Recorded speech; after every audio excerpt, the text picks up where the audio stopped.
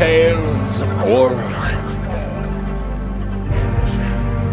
As the sleepless hours tick past.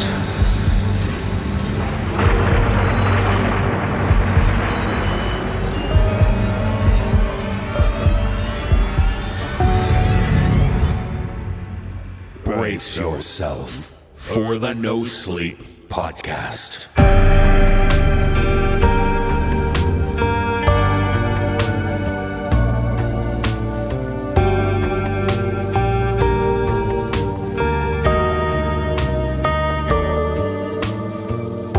Season 15, Episode 18 of the No Sleep Podcast. I'm David Cummings, and now it's dark.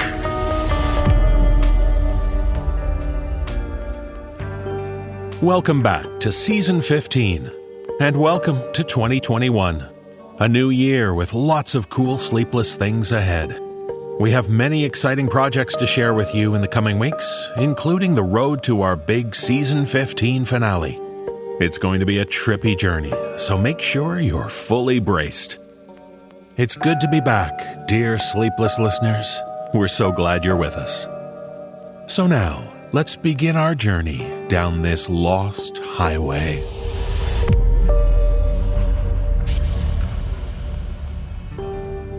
In our first tale, we meet a family who are having some relatives over. Getting together with family members can be fun and help strengthen family bonds. But in this tale, shared with us by author Ty Bannerman, the relatives are just a little bit unusual. You see, they've come back from the dead. Performing this tale are Matthew Bradford, Jeff Clement, and Jessica McAvoy. So take the necessary precautions when zombies come around, even if it's for a reunion.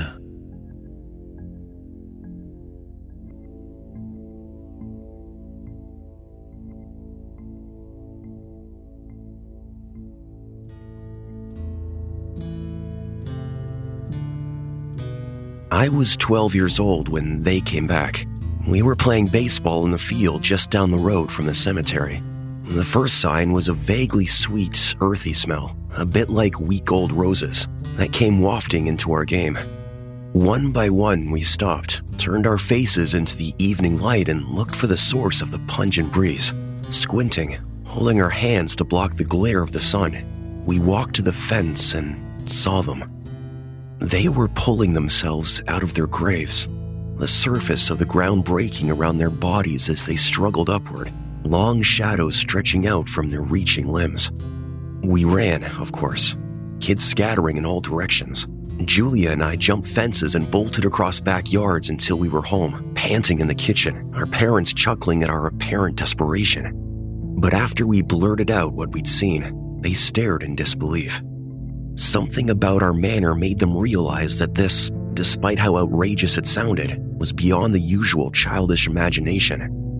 After a few questions, Mom had me and Julia sit at the table while Dad jumped into the truck and sputtered off to see what exactly had gotten into our heads. Later, we poked at our pork chops in between excitedly chattering about what we'd seen, and Mom kept looking at the clock and exhaling hard out of her nose. Finally, the truck rolled back into the yard, and there was my father's portly body, pushing through the back door and shaking his bald head in wonder. You were right, they've come out of the ground. But they're not really doing much. They're just pushed up against the gate and kind of swaying there. He told us that other people from the village had driven down to gawk at the bodies until the police showed up and put up a barricade. We spent the night scared, lying in our beds, listening to the sound of Dad in the other room scanning the radio for any news from the outpost. But they were playing their usual classical filler. But by morning, things seemed as peaceful as ever. Dad drove down again, and when he came back, he said other folks were at the cemetery, hanging out in the backs of pickups, on picnic blankets, or just cross-legged in the grass. He took us all down that afternoon, and we chatted with the neighbors. People were noting which of the bodies they knew, calling out names from time to time to try to get the attention of a long-departed relative or a friend. Several of the watchers had brought charcoal grills, and the smell of meat filled the air. mixing with the rotten roses. Over the next few days, the town's gossip mill ran wild with theories about the cause and what might have happened. "It's Armageddon," said some. "A government experiment," said others. There were stories of the same thing happening in other places, but few specifics. We heard that Sheriff Johnson had tried radioing out for help, but since the collapse, nobody more than a county away would bother coming to the aid of a small-town lawman with a crazy story. On the third morning, the Beaumont militia made the scene, charging in with a small fleet of pickup trucks and standing guard at the cemetery for a while with their semi-autos and camouflage outfits. But once it was clear that the dead didn't plan on storming the gates or anything, and once a call came in on their CB that something similar was happening in their own town, they drove off, and frankly, everybody was glad to see them go. They had mostly just drank beer and glared around, looking for a fight. It was only a matter of time before somebody opened the gate. Nobody knew for sure who finally did it, but rumor held that it was Mary Wallace, widowed only 6 months before. And the fact was that her poor dead husband still looked pretty good, and whenever she got close to the gate, he would move his lips like he was saying her name. It finally happened on a Wednesday morning, and the 3 policemen couldn't do anything to stop the crush of dead folks once the gate was gapped open. The next thing we knew, there they were, shuffling down the town streets, moving towards their old houses and knocking slowly on doors, waiting to be let inside. Grandpa and Grandma came by our place. Mama wouldn't let them in at first, but when the night settled and the rain started, she finally relented and opened the door. In they came, gray skin, greenish mold, strange sweet smell and all. They stayed, and we were happy at first. The scent was oddly pleasant, and you got used to their arrested decay. They sat with us at dinner, never eating, but always there and somehow comforting. Grandma's hair was the same as it had always been, and from the back you could hardly tell the difference. Grandpa had never really said much anyway, so his silence was familiar. And soon we were living our lives just as we had before they passed. Sometimes they got in the way, lingering in the hallway or stopped in a doorframe, but you could lead them from room to room and sit them down in an out-of-the-way seat. Eventually, though, they'd rise and shuffle meanderingly into another corner of the house for who knows what reason. Soon, every kid in town was bringing their dead to school for show and tell. The presenter would roll down the list of who their dead had been and when they'd come back, and we'd yawn since they were all pretty much the same stories. Uncle so-and-so who'd run the tractor shop, Pawpaw who'd grown alfalfa and liked Humphrey Bogart movies, Sister Jacy who'd been a school teacher. The part we looked forward to was sitting with the dead at lunch, comparing height and weight and state of decay. It got to a point that teachers sent home notes asking parents to please not send dead to school anymore, as they'd become a distraction. Uncle Adam arrived after the show-and-tell letters were sent home, his gangly body standing by the porch window on a June evening, scratching at the screen with his remaining hand. He was in worse shape than Grandma and Grandpa, and we kids had barely known him while he was alive. But we let him in anyway. He took up a post in the living room armchair, watching whatever reruns the outpost station was airing. We kids kept away from him. There was a smell of old cigarettes mixed with a sweet earth about him, and if someone changed the channel, he would moan low and angry like a cornered tomcat. In the evenings now, there were always a few dead shuffling by our house, newly emerged from older graves or further away cemeteries, and on their way to whatever houses flickered dimly in their rotted and mummified minds. Many of these were hardly recognizable as people. Missing limbs, naked bone, and tattered flesh was the norm on this new batch. Once, I saw a head being pulled along by a severed arm. The skull's teeth latched onto a tattered ribbon of beef jerky skin that trailed from an exposed bone. The fingers stretched out and dug into the uneven asphalt, and the head scraped behind it. It was agonizingly slow, a mere inch at a time. After watching for a few minutes, I closed the blinds and turned away. Some my parents recognized, dimly remembered from their own childhoods and the yellowed photos in old albums, and some nobody knew. There were always several outside now, and when we stepped out, they'd try to push their way inside. The babies were the worst. You'd open a door not knowing they were there and hit the tiny bodies with a thwack. A few got in to clutter up the rooms and were always underfoot. Clouds of ash now hung suspended in my sister's bedroom. They did little but swirl gently in the morning sunbeams, but they made Julia cough. She moved into my room, spreading her sleeping bag on the floor. We had tried to keep most of the dead out, but every day you'd come face to face with a new body. And with all the extra guests, the dinner table was now a crowd of desiccated limbs and flesh at every mealtime. The scent of sweet earth became cloying. I opened my bedroom door to find the body of a long-lost relation I didn't recognize bedded down in my sheets. Dad helped me move her, but she came back and would scrape her fingernails across my closed door all night long. Even though the house was packed, it didn't really get bad until my mother's grandfather arrived. Please, don't let him in. Never let him in. But the corpse of Aunt Hilda had taken to absently turning the doorknob if you didn't push her away. And soon enough, Grandfather Peterson was inside. Whenever my mother laid eyes on him, she crossed her arms enough to keep her insides from spilling out and left the room. It was too much then. My parents talked about doing something, but what could be done? We tried pushing some of them outside, but they'd just linger there until the door was open long enough for them to blunder back in. You could lead them away from the house, but they'd return in a few hours. And besides, more kept arriving, a few every day. We heard that one of the neighbors had, in a fit of rage, taken an axe to one of their dead, then burned and dismembered the remains. But the cloud of ashy smoke only drifted back into their home.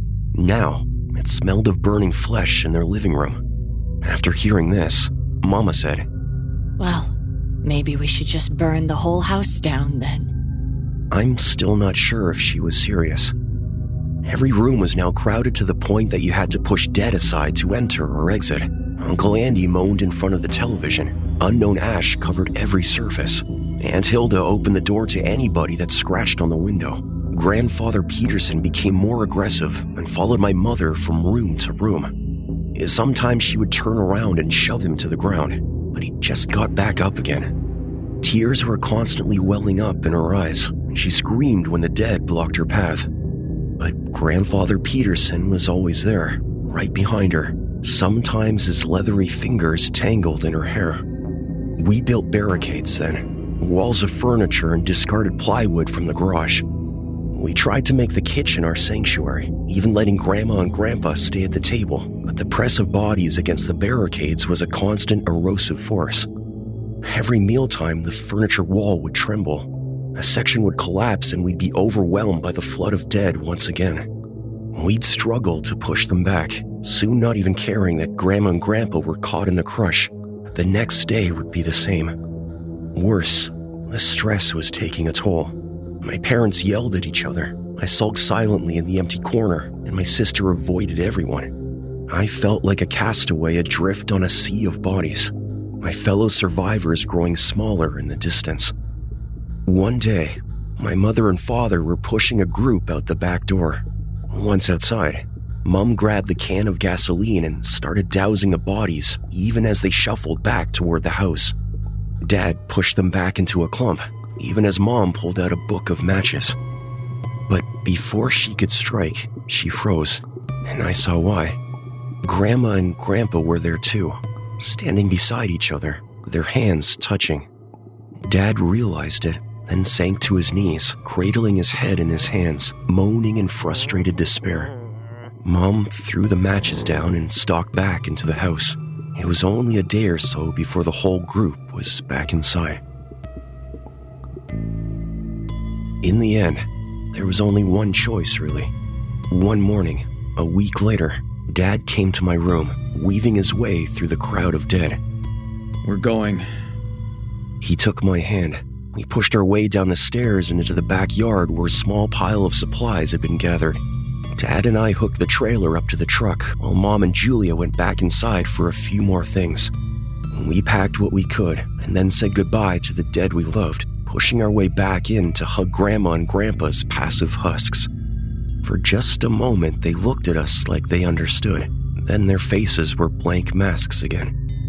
When we got into the car, Dad cleared his throat like he was going to say something. But then Grandfather Peterson was at Mom's window, his fingers clumsily stroking the glass, leaving a thin trail of filth on its surface. Mom covered her face. Dad started the car and pulled out of the driveway. He drove slowly around a shuffling body, and then we were headed through town. Everywhere we looked, we saw our neighbors in their own cars, pulling out of their own driveways, ceding their homes to the dead just as we were. The highway was clogged with even more doing the same thing.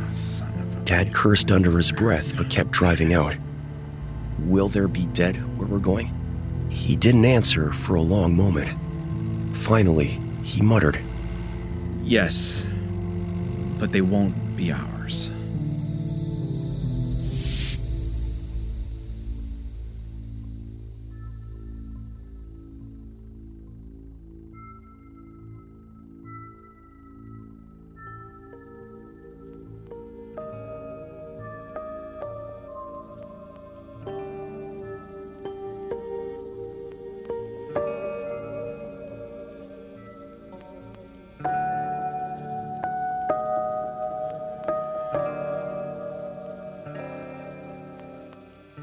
If you've ever driven in a big city, you know the real horror story facing you: finding affordable parking. The search for a place to leave your car can be an arduous task. And in this tale, shared with us by author Sarah K. Rodden, we meet a woman who's been fortunate to find a parking garage for a good price. But as we all know, sometimes you get what you pay for. Performing this tale is Danielle McRae. So maybe you'll consider taking public transit next time instead of looking for cheap parking.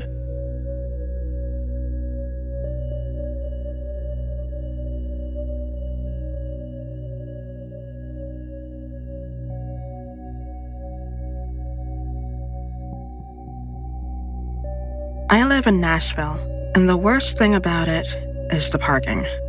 Nashville is a city growing faster than it can keep up with or accommodate. That means parking, especially in downtown Nashville. It's getting scarcer and more expensive all the time. I avoid downtown like the plague to keep my spending low. But sometimes it's inevitable. Tonight, for example, I'm squeezing my tiny hatchback through congested one-way streets, and the throng of tourists is an effort to make it to a birthday celebration for a girl who I'm only friends with because of my best friend, but who I'm just slightly too close to bail on her. She wanted to have an authentic Nashville tourist experience because, having moved here for college, she'd never really been a tourist, or at least that's what the Evite said. Regardless of her reasoning, I think it's stupid, and all I want is to be home with Netflix. I got to downtown early, and I'm stubborn enough to drive around as long as it takes to find cheap or free parking. I squeeze down a side street, scanning signs that stand on a sidewalk. You have to be careful because sometimes the signs say things like free parking in big letters or and for the first hour in tiny print underneath. After that 1 hour, it ratchets up and they essentially rob you blind while holding your car hostage. I passed several free parking garages and a couple of $5 parking with the caveat on it, doubling after the first hour. I groan, frustration growing, and pulled down an alley between two office buildings to cut across to the next major street. And I see it. A sign that says, $5 parking for 12 hours or less. I slam on my brakes, scanning the sign for any hidden caveats. No, it really says $5 to park for up to 12 hours. I have to turn pretty sharply into the garage, but my car squeezes into the narrow entrance. The gate is painted black, but the paint is chipping, and it's clear this is not a garage that is being well maintained. It feels weird, given that the alley runs between two office buildings that are 8 or more floors each. It doesn't seem to be attached to either building, though. The gate rises when I push the small green button, and it spits out a ticket. The garage is clearly all underground, and the pavement immediately angles down, taking me deeper under the city streets. The pathway curves to the right, and I'm on the first level of parking. The entire floor is filled with cars, which makes sense given the incredible price.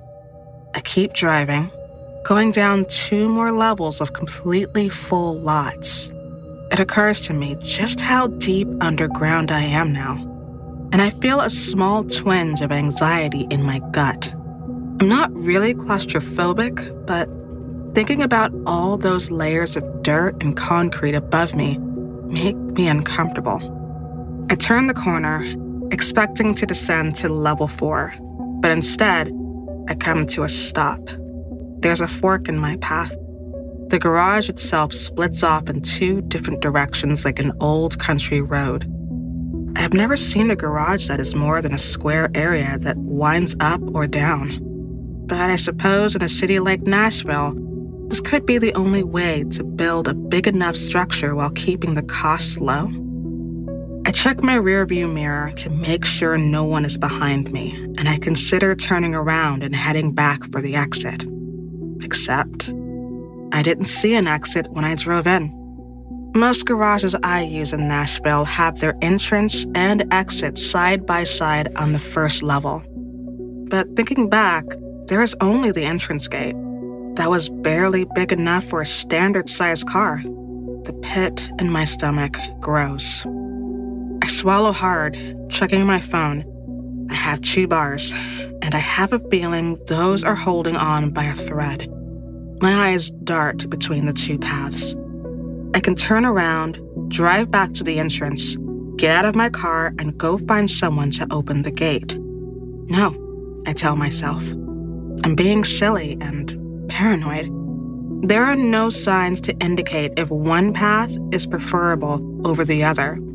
So I close my eyes and eeny, meeny, miny, moe it. I choose the left side.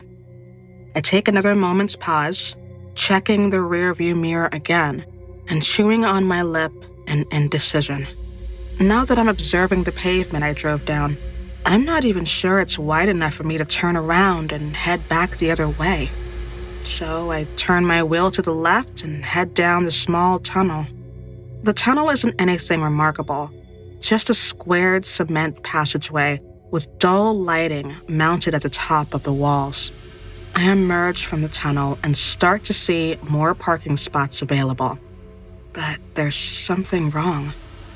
The cars here are old and broken down, like they've been sitting in this parking garage for years, abandoned and left to rust. I swallow against the tightness in my throat, and I think it's for the best to head to the exit and find another place to park. But I haven't seen any exit signs. Most parking garages have signs at the end of each floor that point you towards the exit. I haven't even seen a single sign indicating which way I should go to get out of this damn garage. I crack a window, just enough to get a little bit of air flowing through my car. I was starting to feel hot, and I have my air conditioner on, but it feels stale. It's a mistake that I rolled down the window, though. I don't drive more than a dozen feet farther when I hear a sound from somewhere in the concrete structure. It sounds like a car door slamming, which is normal, except I haven't seen a single other human being in this garage. It makes me jump, and I slam on my brakes without really thinking it through. Just a fearful reaction to the noise. I sit there for a minute, looking around and trying to locate the sound. There is no one. Not a single other person is on this level or any of the other levels I have driven through. I take a deep breath, closing my eyes and counting back from 10 to help calm my nerves before I start driving again. The level slopes and curves to the right, and the lighting gets dimmer and dimmer. Pretty soon, the only thing lighting my path are tiny bare bulbs every 6 feet, hanging from the ceiling and my headlights. The cars get older and more dilapidated, as I go on, and I finally stop my car and put it in park right there in the middle of the drive. My hands are shaking as I take my phone off the mount on my dash to check the signal. 0 bars. Shit. I look around, trying to see if there's an exit sign I've just been missing.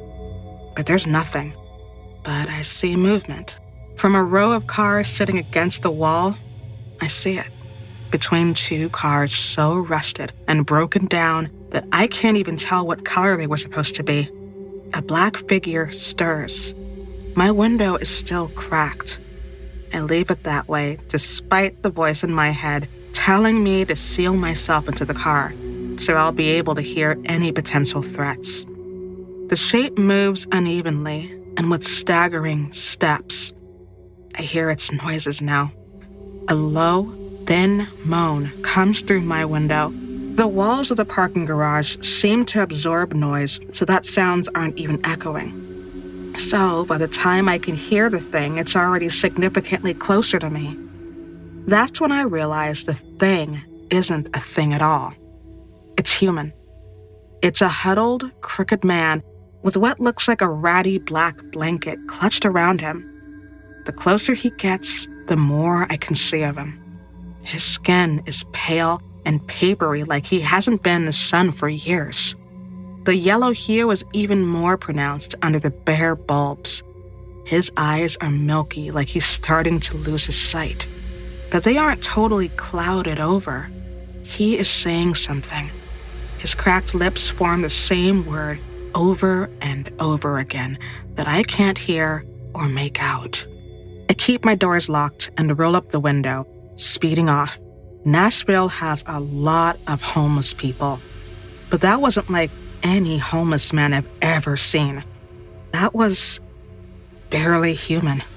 The shell of someone that has been down here for ages with no adequate light, definitely no sunlight, and no real human contact. I look in my rearview mirror to see if the thing is following me. I don't see him, but when I shift my gaze back to the path in front of me, I have to slam on my brakes. There's an old, rusted, practically falling apart truck sitting right in the middle of the path, totally blocking my way. Shit. I sit there for a moment, trying to figure out what I can do now. Then I hear something. I crack my window even less than I did before, and my blood runs cold. The sounds are those of people crying out in the distance. It's just loud enough to seep into my car. My radio turns on its own. It's just white noise, and the volume cranks all the way up. I slam my hands over my ears instinctively, the white noise jarring all my senses. I drop one hand to the radio button, pressing it quickly and repeatedly to try and turn it off. That doesn't work. So I fidget with the volume dial, but nothing happens. If anything, the static seems to increase even more, which shouldn't be possible since the volume is already at the max of 20. I stumble out of my car out of pure panic, tumbling onto the concrete floor hard. My car door hangs open, the white noise continuing to rise. I cover my ears, climbing to my feet and closing the door. It muffles the static enough that I can uncover my ears. Not even my footsteps echo. It's like all reverberation is just swallowed up. I can't say what, but something compels me toward the truck sitting in my path. Slowly, I approach the rusted blue vehicle. My arm hairs prickle. A shiver runs down my spine. I reach out with a shaking hand, slowly slipping my fingers into the handle. The white noise in my car is still roaring, filling my mind. I'm running on pure autopilot as I pull the rusted handle and I feel the lock pop open. The truck door swings open and I fall back in pure horror. The cab is filled with blood and guts and viscera. It seems impossible if this happened recently, yet the blood is wet, and dripping, and the guts that cover the floor and cracked vinyl seats look fresh enough to be in a butcher shop. I see them, all of them. Forms emerge from between and underneath the vehicles surrounding me. They're all hunched and pale, with the skin as thin as paper, like the man I saw before. They're all dressed in rags with nearly blinded eyes and joints that seem painful to move. I hear the word they're repeating, like a chant. The word I know now, the man had been saying before. Car. Car. Car. They look and sound desperate. Desperate to get to the one working vehicle in this entire fucking place. I scramble to my feet, rushing to my car and throwing myself inside. I lock the doors and slam the button of my radio again, trying to turn off the white noise. But now I hear actual sounds and static. I hear screaming. Screaming like nothing I've never heard. It's awful, desperate sounds, like people screaming from hell. I hear the pain and the anguish and the desperation. The screaming gets louder, overtaking the white noise. The people are closing in on my car. There are adults and children, all androgynous in their dirty and degraded states. They're shells, desperate to escape this prison. I throw my car into drive, slamming on the gas and screeching around the truck, clipping a couple of cars that smash my bumper. But I can't stop. I drive fast. The screams get louder the farther into the garage I go, and more of the skeletal figures pour out from between and from underneath the cars. The garage just keeps going, deeper and deeper, darker and darker. Blood splatters the wall, slick and fresh like the gore inside that truck. The sickening sounds of agony coming from my radio make me dizzy. My head swims and my vision clouds. I hear the sounds of metal on metal, screeching as my car slams into something. I don't even have time to register pain before everything goes black.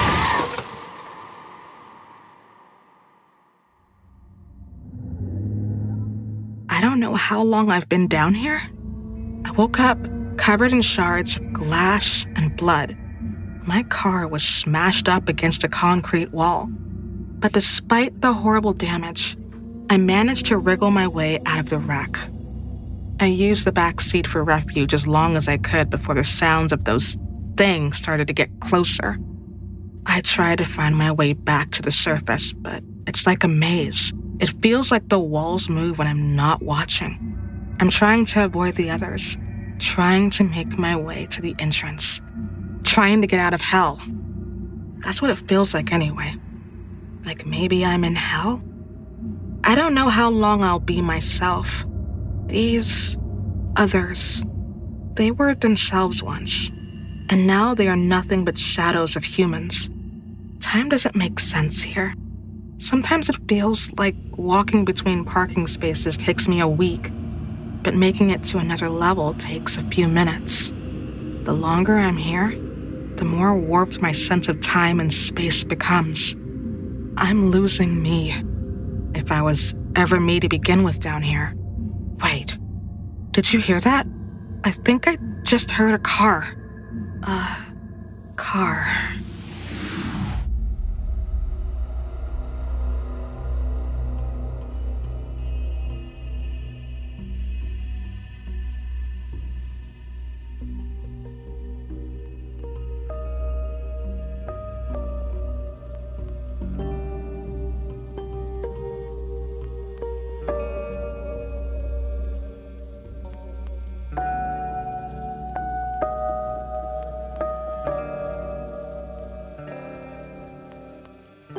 Imagine what it would be like to retire with a good income.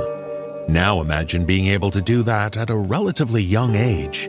That's happened to Anna, and Anna has moved to Maine to settle down and enjoy life.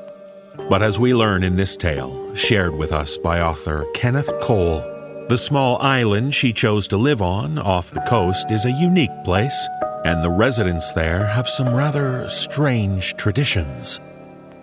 Performing this tale are Aaron Lillis, Mary Murphy, Danielle McCrae, Nicole Doolin, and Peter Lewis. So be grateful for your good fortune. Maybe even offer a prayer of thanks. Just be sure to avoid those tiny gods.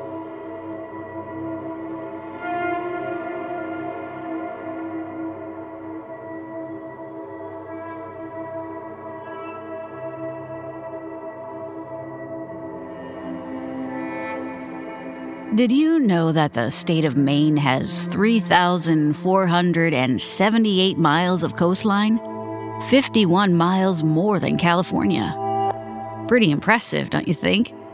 Most of that seaside real estate is located on one or another of over 3,000 small islands off the mainland. With hundreds of towns to choose from, I was unlucky enough to pick Northwick for my retirement years. I was not what most people would consider old enough to retire from my career, but I had been blessed with large windfall that would allow me to live out my life without having to work another day. Ha! If only I'd known how short a time that would be.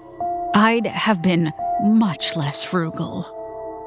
In such a small town, I knew it would be virtually no time before some neighbor came over to welcome me. The knock on my door came just one day after I had moved the last of my things into my small Cape Cod home. I opened the door to find a frumpy, middle-aged woman in an equally frumpy dress waiting on my stoop. She had an impatient look on her face, as if she was put out. She smiled at me. Oh, hello. I came over to welcome you to the neighborhood.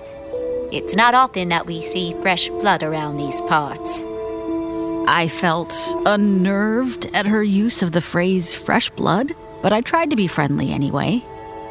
Hello, I'm Anna Lambert. It's lovely of you to stop by, Mrs. Eleanor Sprout. Hello, Eleanor. Oh, may I call you Eleanor? She pursed her lips as if she'd just tasted an unripe lemon. You certainly may not. Okay, then. I opened the door a little further. Do come in, Mrs. Sprout. Please excuse the mess, but I'm sure that you know how it is, moving and all. She shook her head tersely. No, I do not know. I've lived on the island all my life. I was born here and I expect to die here. Everyone dies here eventually. Boy, I hope that all my new neighbors were not like Mrs. Sprout. Even one woman like her was more than enough. And to think she had been the neighbor who was kind enough to act as the welcoming committee. I patted the couch cushions to brush off some dust and offered her a seat and a drink. She declined the drink. It was then that I noticed she was holding a snow globe. You know, one of those things that you are occasionally gifted as a child. Usually contains a pretty scene or photo surrounded by plastic flakes of white stuff. This one seemed very simple. It had a glass sphere of about 3 inches in diameter, mounted to a simple, round, wooden base that had been stained a dark color. There was a little brass plaque on it. I couldn't see the scene inside because of the way Mrs. Sprout held it cradled like a baby in her lap. She was even stroking it like a baby. We chatted for a bit, mostly about me. Why had I come to her island? How could I afford it? Why didn't I have a husband like other women of my age? Some even more intrusive questions. She had only been there for 15 minutes, but it seemed like hours to me.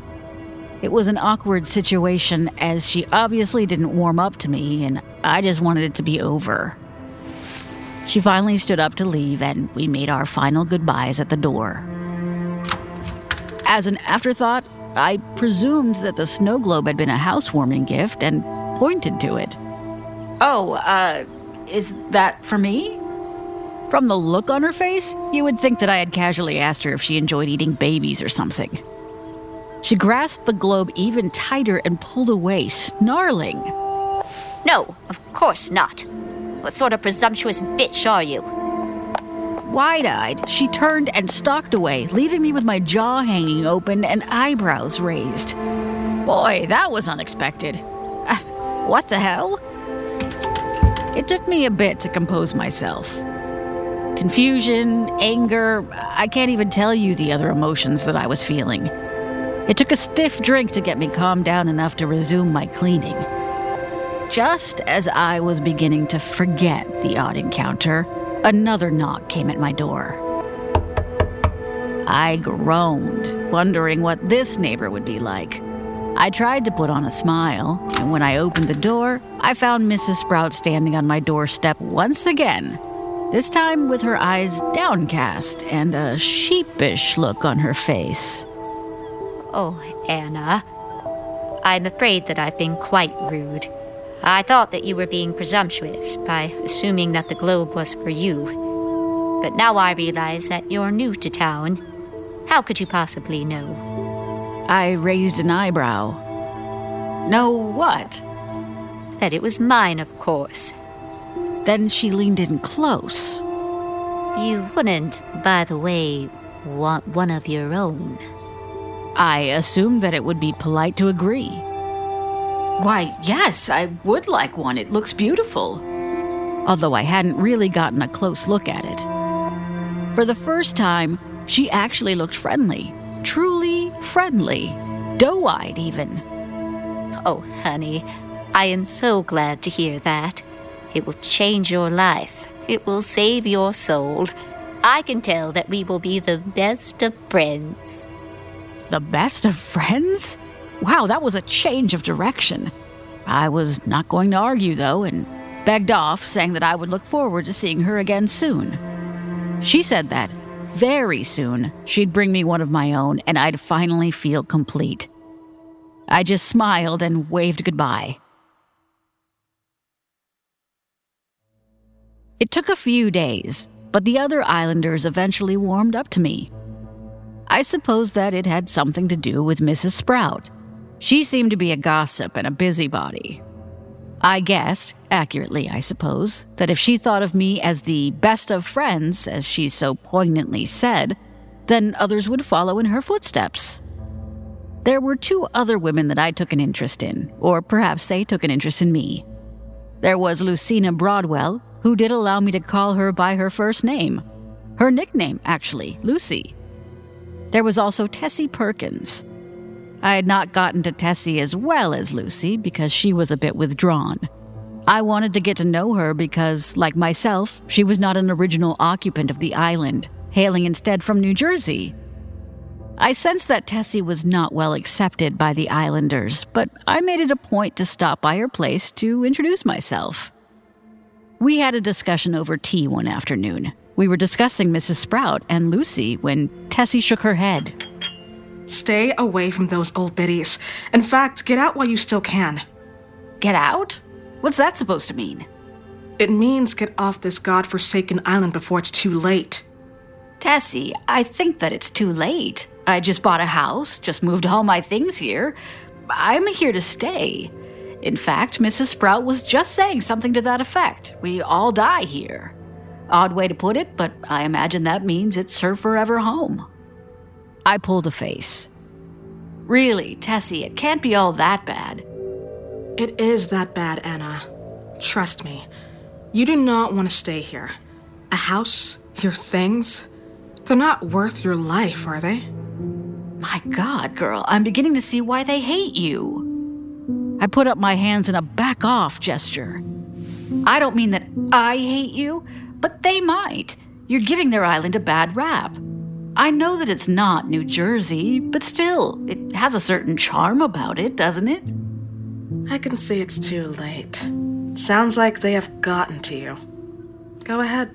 Enjoy your stay while you can. Just don't accept one of those little things they carry around. She had spat out the word things as if it were something horrible.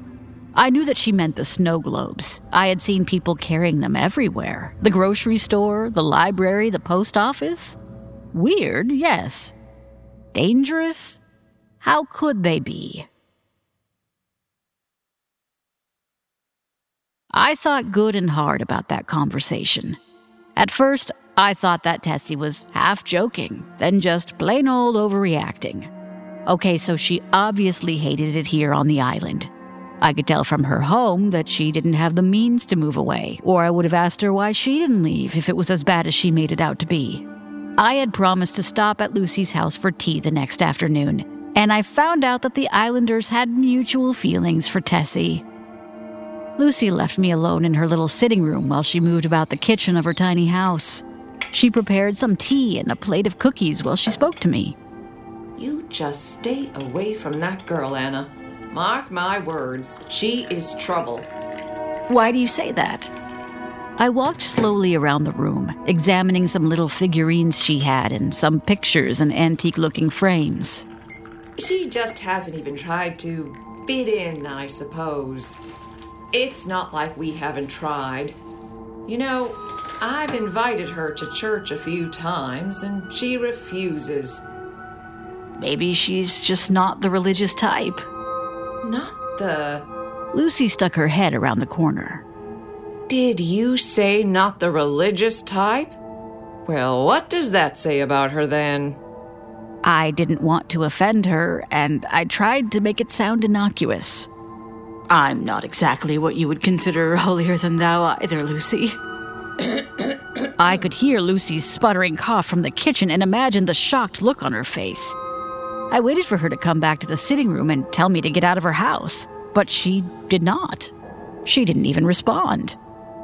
I continued my tour of the sitting room, looking at her everyday objects to get a better idea of who she was. Then my eyes alighted on an item sitting in a place of glory on her fireplace mantel.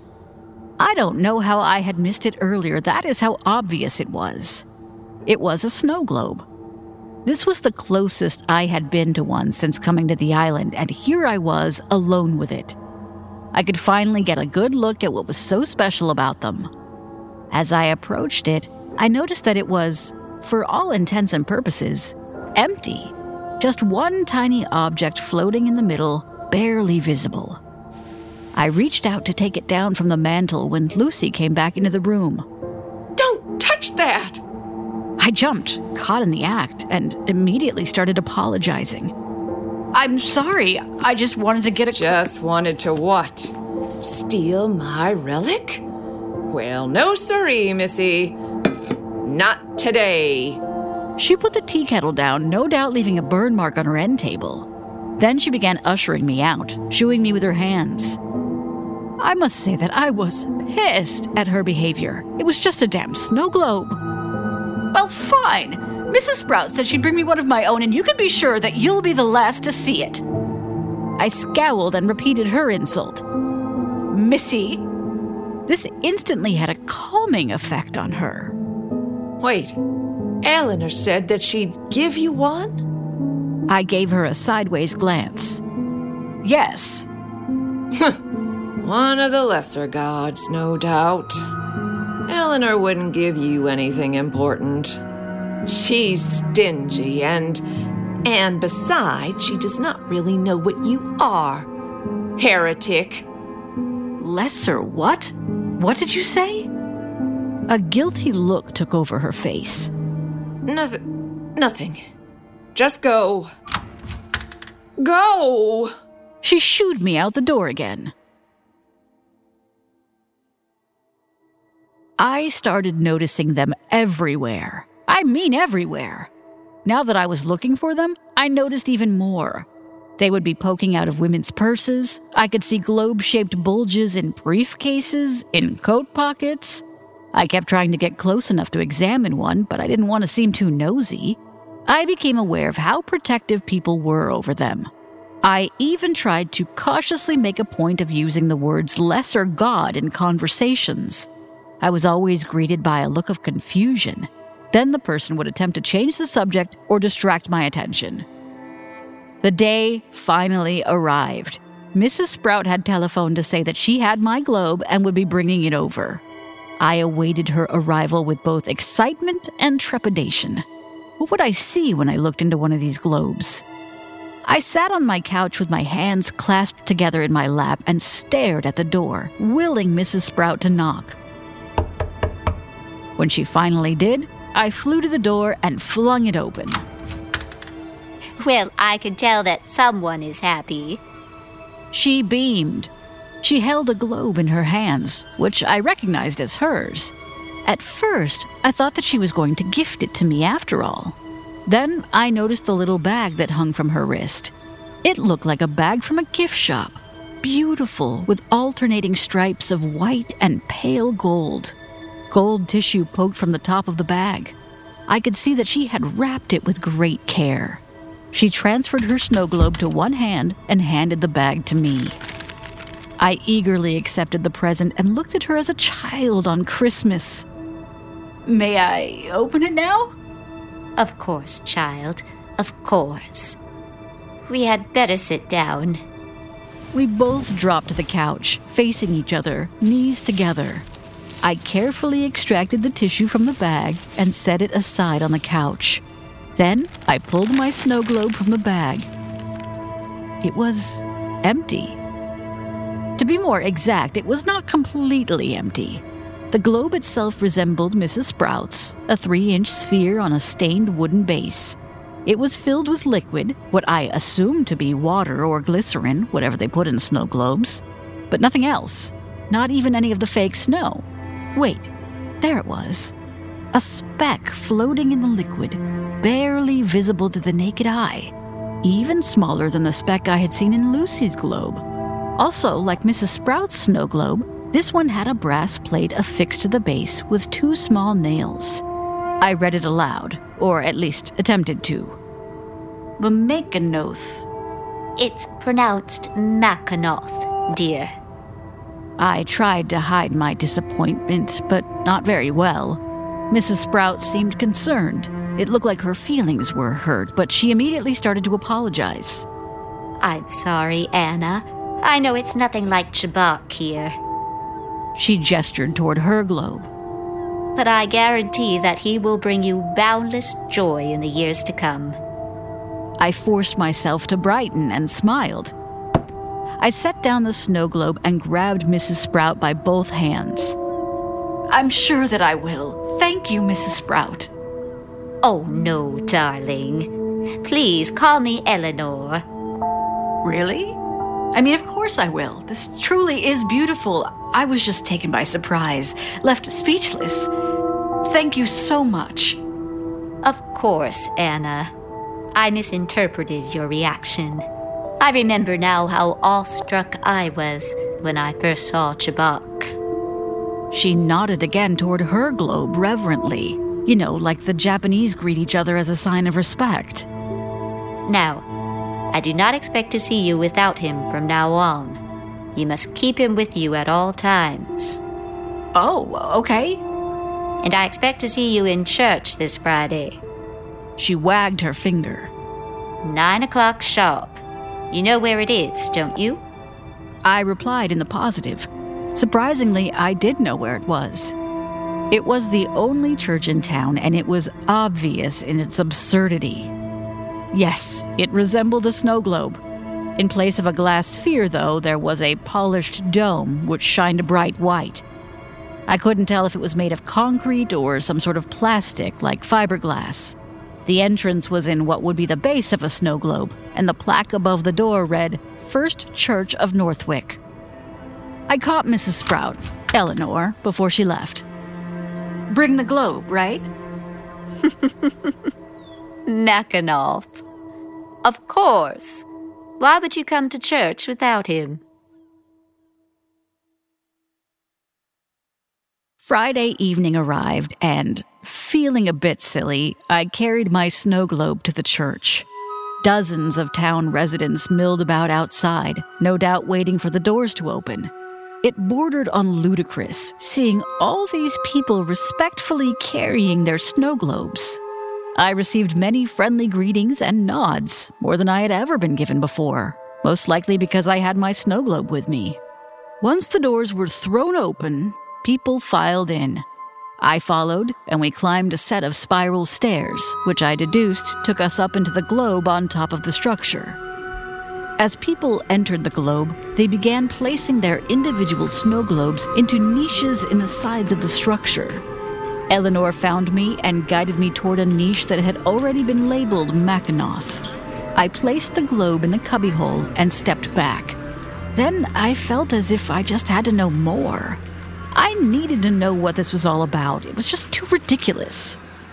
Mrs. Sprout, Eleanor, I'm sorry. Truly, I am, but, well, I really don't understand what all of this is about. Why does everyone carry the snow globes? Why is there nothing in them? What are we doing here? First, she gave me a look of slight disappointment, then understanding. The tension dropped out of her shoulders, and she pulled me to the side. She spoke quietly. Dear Anna, these are not snow globes, as you call them. That is a very derogatory term, and the islanders do not like it. It is enough to get you labeled as a heretic. There is something in them. Each one contains a god of a different universe. They were once of ours, but they transcended. Good people, chosen people, became saints and transcended into other universes. They each became gods of their own cosmos. You see, each globe contains a universe, and each universe has one god. I blinked. That's crazy! I spoke a little too loudly. People began looking over at us. Is that what this is all about? You people are nuts! The globes in the walls began to glow. As the volume of my voice intensified, so did the light thrown off by them. I looked around and everyone was staring. Then they started chanting, "Heretic, heretic, heretic." A gentleman stepped forward. I had never met him, but I could tell by the way he was dressed that he was important. A priest of some sort. He put up his hands and shushed the crowd. Not a heretic, my children. She's simply a non-believer. She must be shown. He smiled at me, an understanding smile, like a parent readying to explain to a child why the sky is blue. Come closer, Anna. I didn't understand how he knew my name, but there were a lot of things I didn't understand about this place, about these people. I approached him. He ushered me toward a large snow globe. Sorry, I mean globe. He gestured toward it, bowed in its direction, then pointed. This is Mahobra, the Old One. One of the greater gods, one of the first. He reached into his robes and pulled out the most magnificent-looking magnifying glasses I had ever seen. Mahogany handle, gold-plated rim, a crystal lens. It must have been an antique. He placed it near the globe and beckoned to me. Come, Anna, see and believe. I hesitated, then approached the glass. I peered into it and was first astonished, then horrified. Inside, floating in the center of the liquid contained within, was a tiny man. He moved. He looked at me. He saw me. Do you see the great Mahobra? He is the most holy of saints. Do you see how he prays? It is all he does. He gazes out upon his universe and prays. I did see Mahobra, and I did see how one could mistake his actions for praying. He cast his mournful eyes up at me. He clasped his hands together and shook them. But he was not praying. He was pleading. I didn't know what he wanted, but he seemed to think that I could give it to him. I know now that he wanted to find a way out. In lieu of that, he wanted someone to put an end to his misery. And how long has Mahabra been around? The Great One has passed from generation to generation, for as long as people have inhabited this island, perhaps longer. It is said that he was brought here from the old country. I didn't know what old country he meant, but it didn't matter anymore. I heard a sound, a loud screaming. Then I realized that the screaming was coming from me.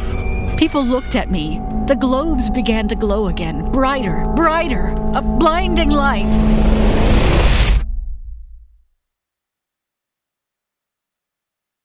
When I regained consciousness, I could tell that a great deal of time had passed, but I couldn't tell how long.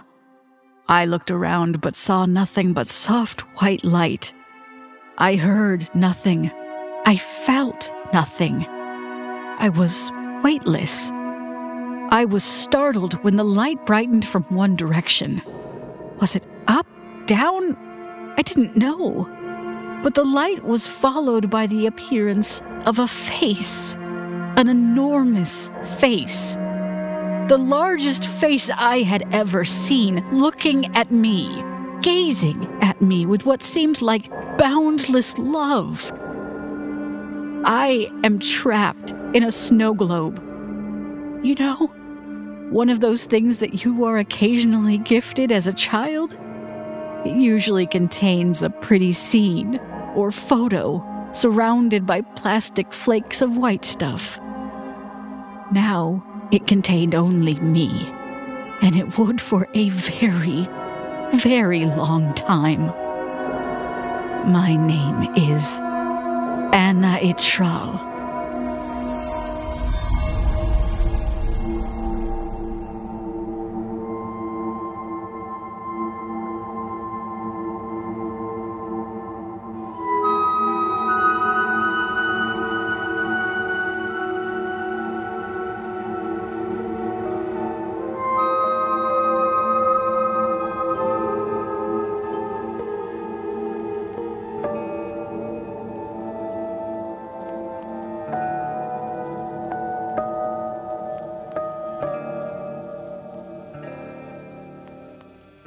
When dealing with grief, we are told there are 5 stages to go through.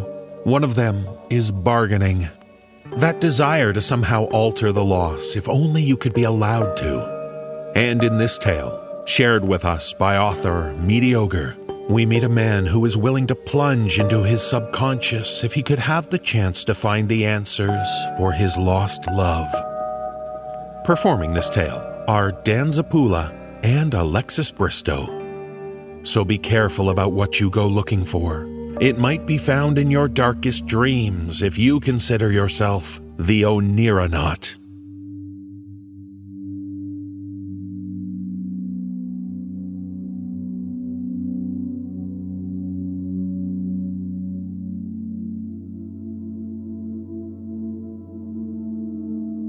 My mother talks to dead people in her dreams. At least that's what she says. She is hyper-religious, not quite a zealot, but enough for me to take her visions with a grain of salt. I always assumed that this was just her way of grieving. And who knows, maybe that's healthier than bottling it all up like I do. Losing a loved one is always hard. It's even more difficult when said loved one was brutally murdered. I'm referring to my friend Mia. We never dated, though I was madly in love with her. She knew I had feelings for her, but those feelings were not reciprocated. I was okay with staying in the friend zone as long as I could be close to her. I just wanted her to be happy, even if it was in the arms of another man. I am aware of how pathetic I sound, but it was the truth. As you could probably guess, Mia never got a chance to find another man. She was savagely killed in her own home. On the night that she died, I dreamed about her. She said that she cared about me and she was no longer in this physical world. She had died and moved on. She wanted me to come to peace with this and move on with my life. I woke up and immediately called her cell. No answer. I drove to her house, only to find cops swarming the place. Police tape surrounding the vicinity of her entire home. That was 5 years ago. They never caught her killer. I still dream of her, but these are just glimpses. I only remember little things like her saying, "I'm looking out for you." The dreams were always pleasant, but seemed distant and brief. Every moment I dreamt about her felt like the split second before an egg timer goes off. I couldn't help but think back to what my mother would talk about. Maybe we could communicate with the dead in our sleep. I started doing some research and came across a term called oneironautics. An oneironaut is a dream sailor. They are people who can lucidly dream at will. If I could control my dreams, then I would be able to investigate the visions I had of Mia. And if it really was Mia, I could get clues to catch her killer. It was a far-fetched idea, but I was manically depressed and had nothing better to do. Sleep was a sweet escape. So I researched ways to lucid dream. The techniques were crazy. Wake up in the middle of the night and then go back to bed. Keep dream journals and look for dream cues, even while awake. I even bought a mask that triggered light flashes as soon as I reached REM sleep. This was supposed to help you realize that you were dreaming. With enough practice, not to mention sleeping pills, I got good at it. I managed to have these lucid dreams just about every night. However, no matter how much I searched in the dream world, I never found Mia. Sure, I wasted time. I flew like Superman, I had sex with beautiful women, I would be a hero in many great battles. But not once did I come face to face with Mia. One evening, I found a doorway. I guess it was more of a portal. Maybe you could call it a two-dimensional tunnel. Whatever it was, I could feel it calling out to me. It looked Vanta black and reminded me of those holes that you saw on Looney Tunes. From the other side of this gateway, I could hear Mia's voice, but I couldn't make out what she was saying. The only word that I could make out was, "Don't." Damn it! I tried falling back to sleep, but my mind was too busy contemplating what had just happened. Was that Mia's voice I heard? And what was she saying? The next day, I doubled the amount of sleeping pills I was taking and fell asleep as soon as I got back from work. Yet, as much as I tried, I couldn't find that dark mass of a doorway. Sure, I could conjure one up, but it wasn't the same. The portal I had originally seen was like a siren. It sang to me. It wasn't something that my mind just made up on a whim. It cried out for me. It wasn't until one night several weeks later that I found the door again. This time, I wasn't going to hesitate. I flew through the portal, which was vastly wider on the inside than the outside. At least, I assumed it was, because everything was pitch black. Scared of getting lost, I stuck with one direction and stayed my course until I saw light. Upon crossing the light's threshold, I found myself back in my bedroom. Did I wake up again? No, I was still floating. Looking back at my bed, I saw my body still asleep. What the fuck is going on? I'd always heard of out-of-body experiences, but never had I experienced one until then. I floated out of my bedroom and explored my house as a ghostly entity. I did this until I got a strange tingling feeling, like my arms were falling asleep, only over my entire body. I decided it was time to find my way back to the regular dream world. Back in my room, I saw a similar portal to the one I had taken to get here. It floated near the foot of my bed. Next to the portal stood Mia. I can't stay here for long because my soul has moved on. She was cut off and bodily yanked backwards. Her translucent projection flew directly through my wall and out of sight. I made my way to the window to see where she was going, but there was no sign of her.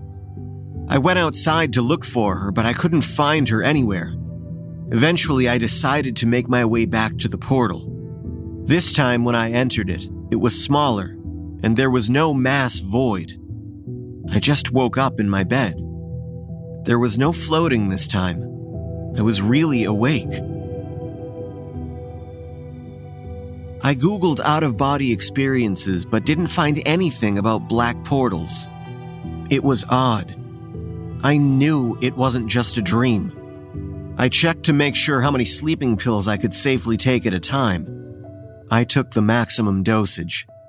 Back in the dream world, I searched frantically for the dark portal again. This time, I found it rather quickly. I noticed that once again, it had shrunken. No matter. I would risk anything to find out who killed Mia.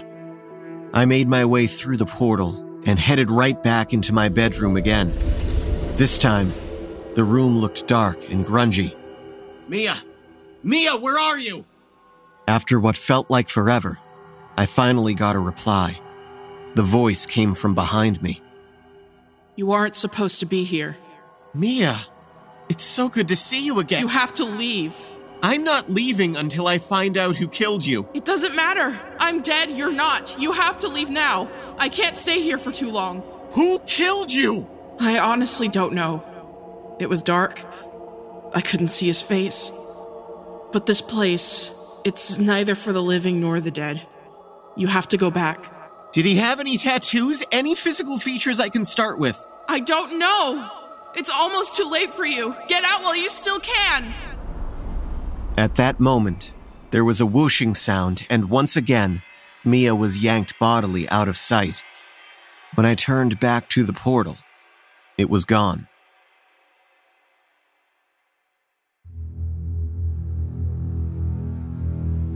And that's how I got stuck in this spiritual plane of existence. I'll call it purgatory because I don't know what else to call it. I tried laying back down in my body like I've seen people do in movies, but it didn't work. I waited, floating around my house as days went by. The phone rang several times, but I couldn't answer it.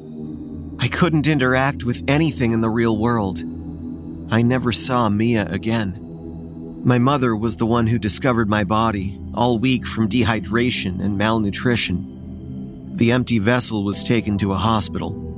No doctor could explain my sudden coma. With nothing better to do, I decided to watch over my mother, as she took my coma the hardest. At night, I could swear that she could see me while she slept, and I tried to lie and say everything would be okay. I told her to just take me off life support, but she couldn't hear me. During the day, I watched her as she went through my personal belongings. I was embarrassed when she found my porn collection. I was mortified when she found my notes on lucid dreaming and contacting Mia. And I was horrified to watch her try to become an Oneronaut herself.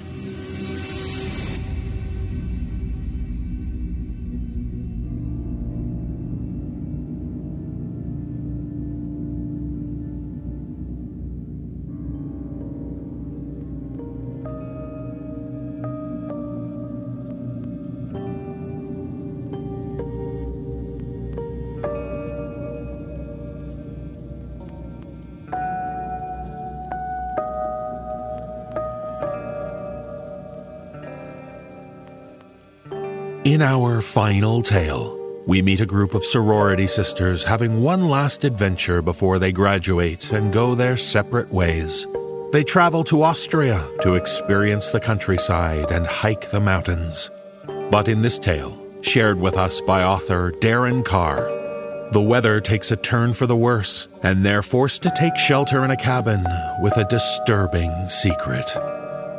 Performing this tale are Mary Murphy, Erica Sanderson, Nicole Goodnight, Jessica McAvoy, and Tanya Milosevic.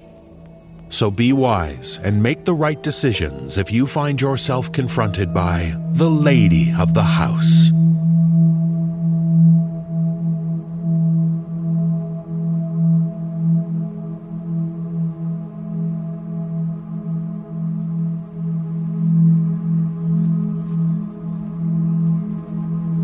When you reach a high enough elevation, even in the most summerest of summers, the premature autumn creeps in as the temperature drops, and you start to wish that the bottles of water in your pack were steaming cups of coffee.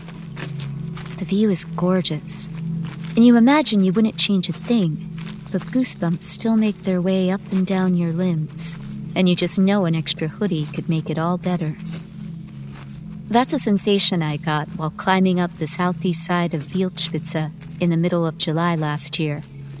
And I definitely wasn't about to bring it up to my hiking mates. If I brought it up to Prima, she'd chide me for being a wimp, after she and I had already made a big deal of roughing it and tackling the elements head-on. On the flip side, bringing it up to Corinne would basically mean admitting that the battery-powered electric blanket she brought to stuff inside her insulated sleeping bag might not be overkill after all. You know, I can hear you guys huffing and puffing back there. I'd be happy to hand off my trekking poles if anyone needs a bit of relief. We don't want your walking sticks, Cause. We're doing perfectly fine with the legs we've got. Yeah, dude. You look just as tired as we do. You can't honestly tell me they're helping. Aren't you just tiring your arms out carrying those things? We'll need you at full strength when we build the campsite, you know? Sure. Whatever you need to tell yourselves. The three of us had graduated from the University of Chicago. This trip was our last hurrah, as it were. We met as freshmen in Trinity House and started planning this trip that year. We were the only 3 freshmen in the house with single rooms, which were structurally stacked on top of each other.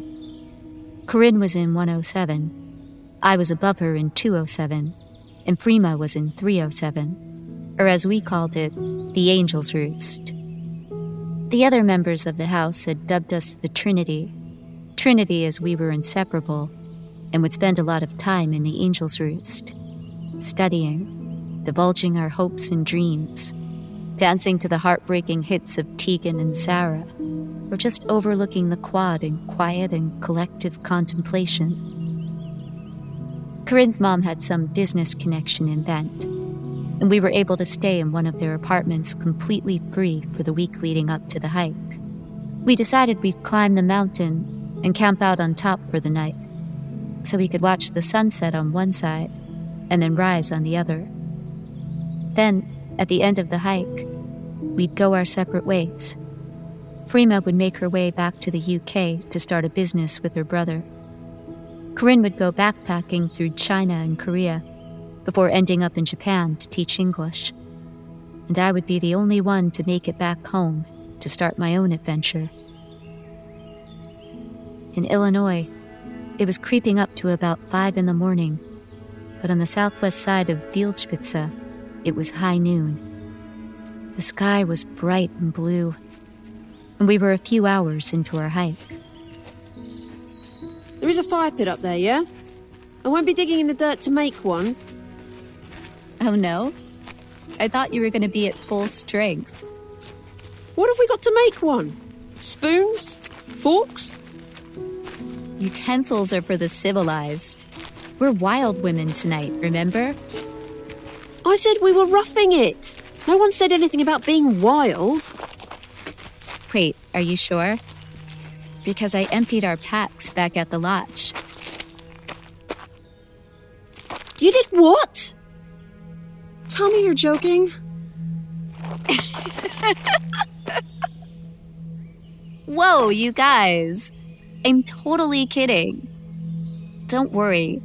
Your 12-pack of granola bars and 4-pound bag of chocolate cranberry trail mix are safe. Oh, don't pull that, mate. You know there's no source of food up there. Come on, guys. I said it was a joke. Guys. Okay, geez. No more jokes about the food supply.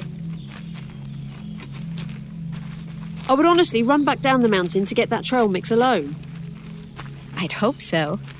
You spent all of last night trying to decide what to put in it. It's very important to be particular about one of the very few things that you're going to be eating for an entire 24 hours. Oh, for sure. When you're out here roughing it. Hey, we're still roughing it. There's no hot water, is there?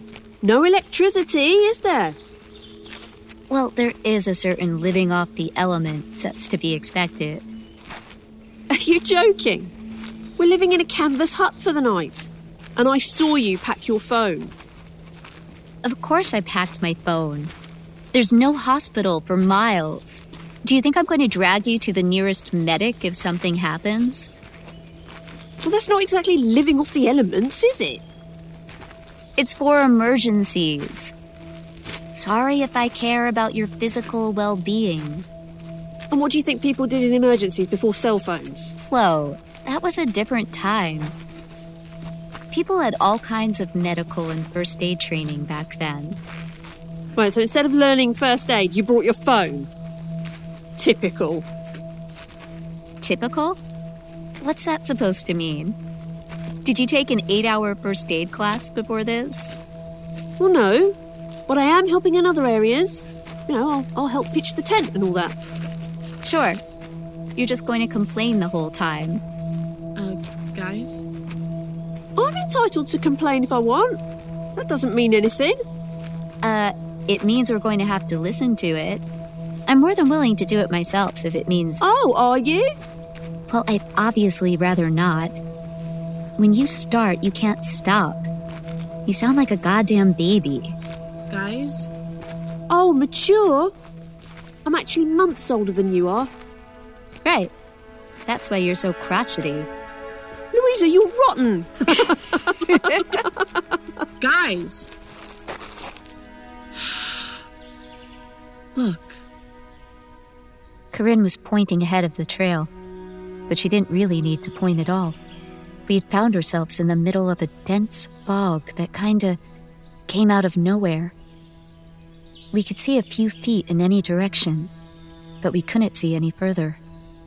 If it weren't for the incline of the mountain, we'd have no sense of direction.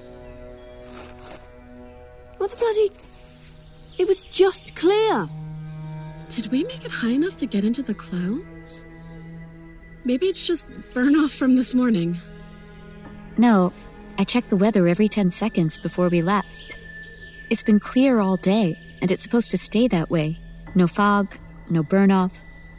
And I don't think we're high enough to have reached the clouds. The sky was blue just now, I swear. I took a photo on my phone to send to my mum. Oh, on your phone? It's back at the apartment. I didn't bring it with me, like someone did. We should keep going, yeah? Why wouldn't we? It's just a bit of fog. Well, we can't really see anything, but you're right. I bet it's nothing. If we keep going, we'll probably be out of it in like 5 minutes. It's just a fluke cloud passing by the mountain or something. Sounds fine to me. Freema? Let's keep at it then. We continued on in silence. It was nothing, right? Just a slight fog up on the mountain. I mean, that's the cool thing about going up the second highest mountain in Austria. You reach a certain point where you're looking down at the clouds instead of up. But before you get there, you have to make it through. But the further we went up the mountain, the denser the clouds got. Every time I thought, this must be the thick of it, my field of vision became tighter and tighter. Freema and Corinne were feeling it too. It eventually got to the point where we were walking shoulder to shoulder up the mountain. And as we got higher, the summer air that felt like autumn got colder and sharper. Can we stop for a sec? I've got to put on some gloves or something. Did I even bring gloves? Hey, I have some for each of us. You guys, it's July. Oh, thank God I've got a spare jumper.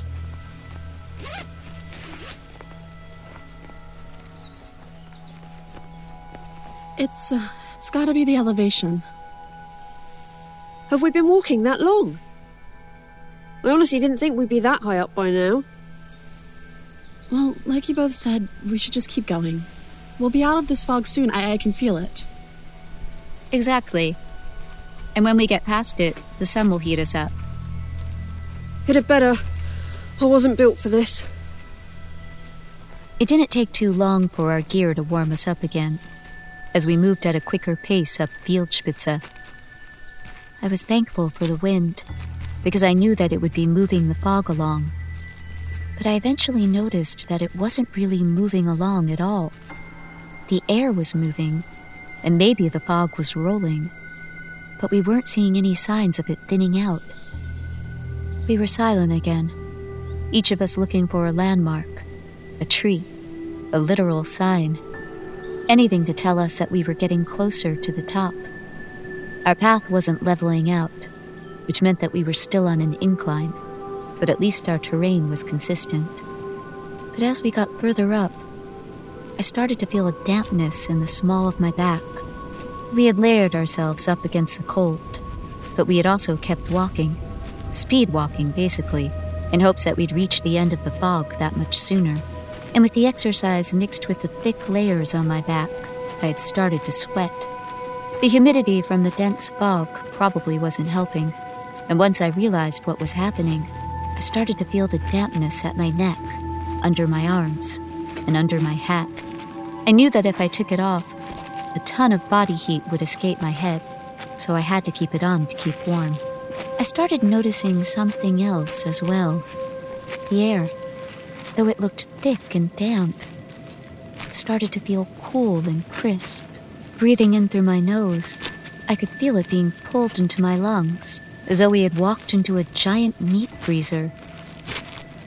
Someone's got the AC on full blast, haven't they? It's just the altitude. Air's a lot thinner up here. The altitude again, is it? Frames, we're fine. We'll be fine. We've just got to get past the fog. This just doesn't feel normal, you know? My parents have done this hike before. They told me I should expect the air to get cooler and thinner, but I'm telling you, the sun at the top will make it all worth it. It makes sense, but maybe it's just a bit more than we expected. You said they did this climb like 30 years ago. You guys were the ones who wanted to keep going earlier. All right then. But if we get to the top and we're still in the fog and freezing our asses off, you're sharing that heated blanket. Fuck roughing it. Fine. We kept walking in the frigid mist. The dampness from sweat was pulling the cold into my body. But I remembered a simple trick I'd learned from this presentation in grade school from the Community Emergency Response Team in Chicago. We'd get it at the beginning of every winter. If you want to keep warm, it helps to think warm thoughts. A woman on the search and rescue team would tell us that it was scientifically proven that thinking about warmth and sources of heat helped to increase overall body temperature, even by a few degrees. She told us all to try it, and after a few seconds, a kid at the front of the assembly shouted, "I'm sweating!" I thought about the fire we were going to start at the top of the mountain. I thought about pulling out the metal pot from Frima's pack and boiling a couple bottles of water to make tea. I thought about the spring break we went to Rio de Janeiro, and the two of them laughed at me for falling asleep by the pool and getting sunburn on the backs of my legs. My eyes were straining to see a few feet ahead. The fog itself had shifted from a gray veil to a pure white mass. Gravel and the odd tuft of grass showed through, but just far enough so we could see where we were stepping. Looking down, I noticed that the ground was changing. First, the bits of gravel looked like they'd been rained on, but it wasn't rain. It was snowing. And that's when I realized... Wait, guys, hold up a second. What is it? I pulled out my phone. I knew I wouldn't have service out here, save for an emergency, but I had screenshots from my Maps app of Wildspitze, and the route we were taking. Did you guys see this stone tower? I showed them a photo of the nearly 10-foot cairn that would have meant we had hiked up to about a 10,000-foot elevation. Freema cocked her head, looking from the photo to me and back again. Corinne peered at it and opened her mouth to speak, but couldn't get any words out. Should we have seen this? Corinne? I mean, it looks familiar, but that could just be from my parents' photos. What is that? We should have passed it by now. Freema's expression was stone cold, save for her wide eyes. She spoke almost too calmly. Maybe it's near here. She didn't even look around.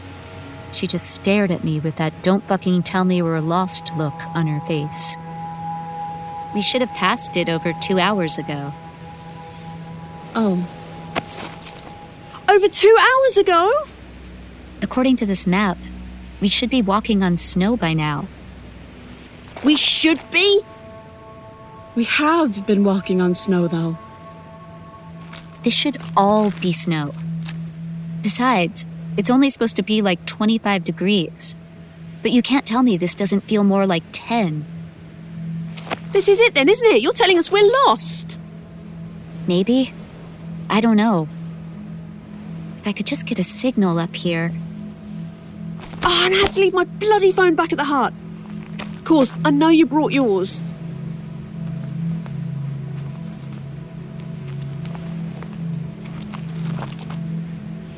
No bars.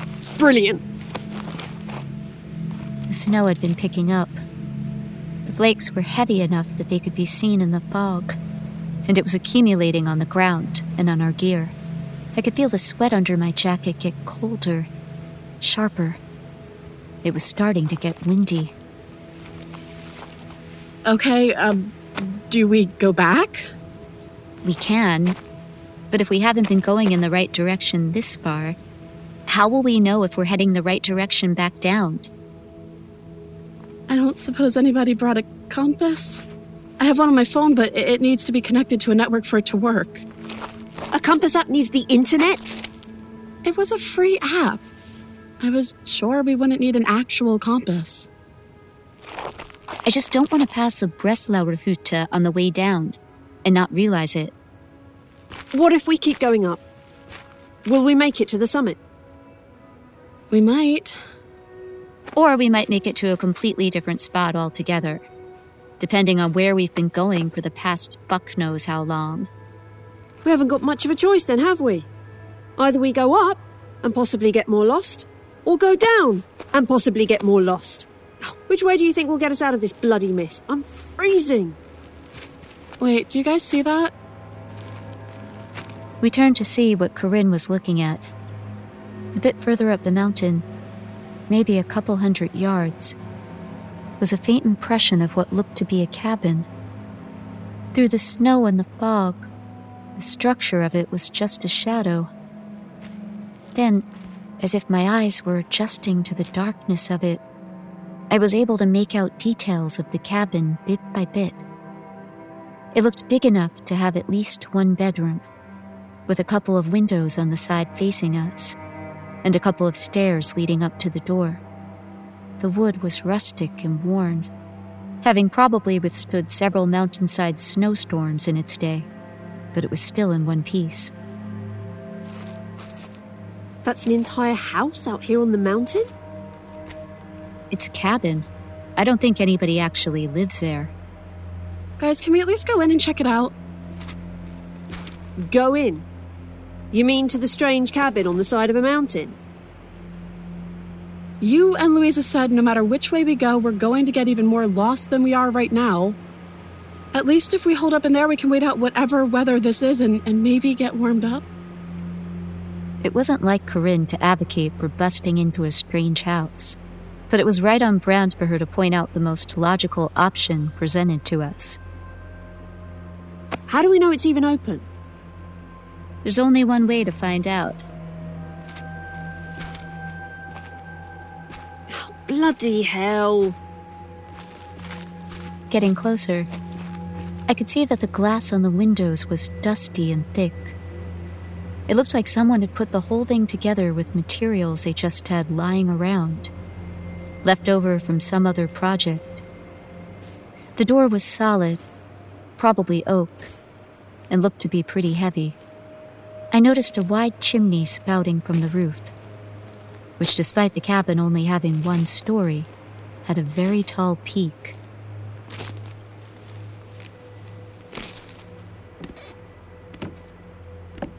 I stepped up to the door. The handle was simple and had a steel thumb latch.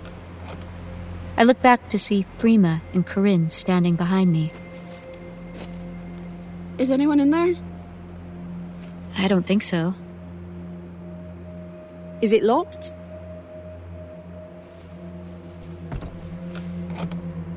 I pushed open the heavy door, the hinges groaning loud and slowly, not used to the movement. I looked back again and saw that we were all equally surprised. Surprised that it was unlocked, but also perhaps a bit surprised that we were going through with this in the first place. None of us said anything. I stepped into the cabin, snow swirling in behind me. The white from the fog illuminated in through the windows, and for the first time in at least an hour, I could clearly see more than 3 feet in front of me. The kitchen was to the right, with a table and chairs and a bench, and a few feet of counter space along the walls, ending at a basin. To the left, there was a long sofa with a floral paisley pattern sitting in front of a large hearth, with a small pile of charred wood in the center. Above the fireplace, there was a painting of a young girl, about 15 or 16, with lots of colorful decorative flowers in her hair tying it up and leaving curls falling down the sides. She had big dark eyes and tight lips, almost at a smirk. She was wearing a pearl necklace with a shiny floral pendant in the middle, and a dress that started at the shoulders with a red bodice and a bright yellow shawl. This isn't quite what I thought roughing it would look like, but it'll do. Dreams. It's not like we're going to stay here the whole night. Aren't we? Why would we? It's only about 3 o'clock, and this fog could leave at any time. We don't even know where we are, Lou. We don't know if we've missed that landmarker or if we've passed it without realising. And besides, it's snowing and we're bloody freezing. As much as I didn't want to, I had to agree. Sure, we could have gone back down, walked until we saw civilization, or at least got a cell signal, and gotten back to the Breslau Route from there.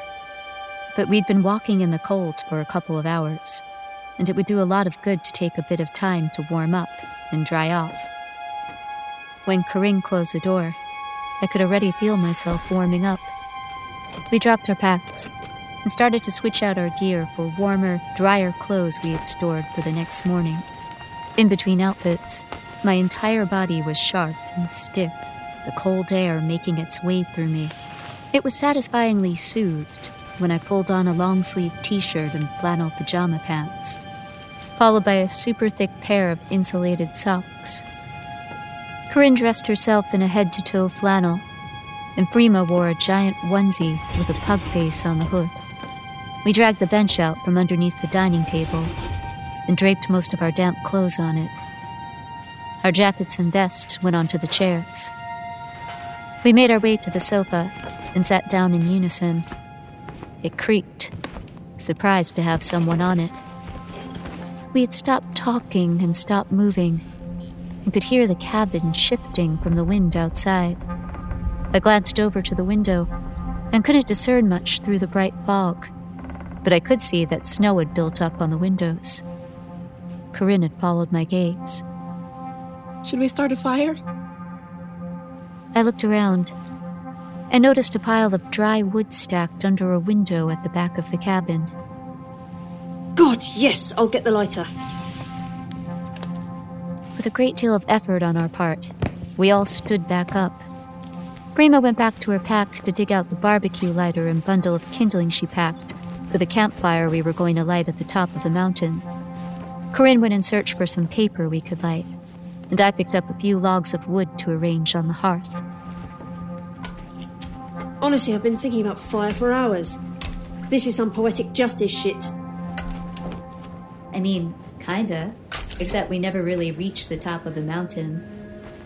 Lou, in your heart of hearts, wouldn't you rather be indoors anyway, rather than living off the elements? You really gave up on the idea of roughing it, didn't you? That's a fantastic idea, in theory. But if I'm honest, after experiencing that Christmas in July bullshit, I'd rather spend our night on this mountain with a roof over our heads. That's fair. I guess I was just excited about the whole sunset-sunrise thing. I figured it would be an experience we could all share, you know? Before I go back home, and the two of you go on living your lives without me. Oh, Lou, I'm sad too. We'll still be able to video chat. Corinne too, when she's not got dodgy internet. Maybe we can venture out and see the sunset in a bit, when it's calmer. And then if it's all the same, let's just skip the camp out and sleep here. Sounds good. We'll wait until our stuff is dry first. We should run it by... What the hell? Of course. You alright? Guys, come in here, please. We leapt up from the fireplace and followed the sound of Corinne's voice. We went through a doorway from the main room and down a short hallway, where a door was open at the end to the left. When we walked in, Corinne was in the middle of the room, illuminated by one small window. There was nothing on the floor, but each wall was nearly filled, top to bottom, with portraits of young women, similar to the one in the main room. They were all draped in brightly colored fabric and pearl jewelry. Each of the subjects had stone-cold expressions and bright, sharp eyes. Bloody hell. Pretty close. Who does this? Someone with a lot of time on their hands. And money. The posh levels on these things are absurd. Whoa, Corinne, check it out. What? I pointed to a painting next to the doorway. It was uncanny. Not because a model had her face, but she had lots of her features. The same green eyes, the same thick brown hair, the same neutral resting pout that we'd tease her for all the time. She had a fuchsia dress and a necklace with 3 bright white pearls. Whoa, who is that? What do you mean? Oh, come on. It's obvious. Look at her. She looks the same as the others. She doesn't stand out to you, like at all. Not really, should she? What am I missing here? Oh my God. Stand next to it, please. What? Why? Cause, please. Prima pulled Corinne over to the wall and stood her next to the painting while I pulled out my phone.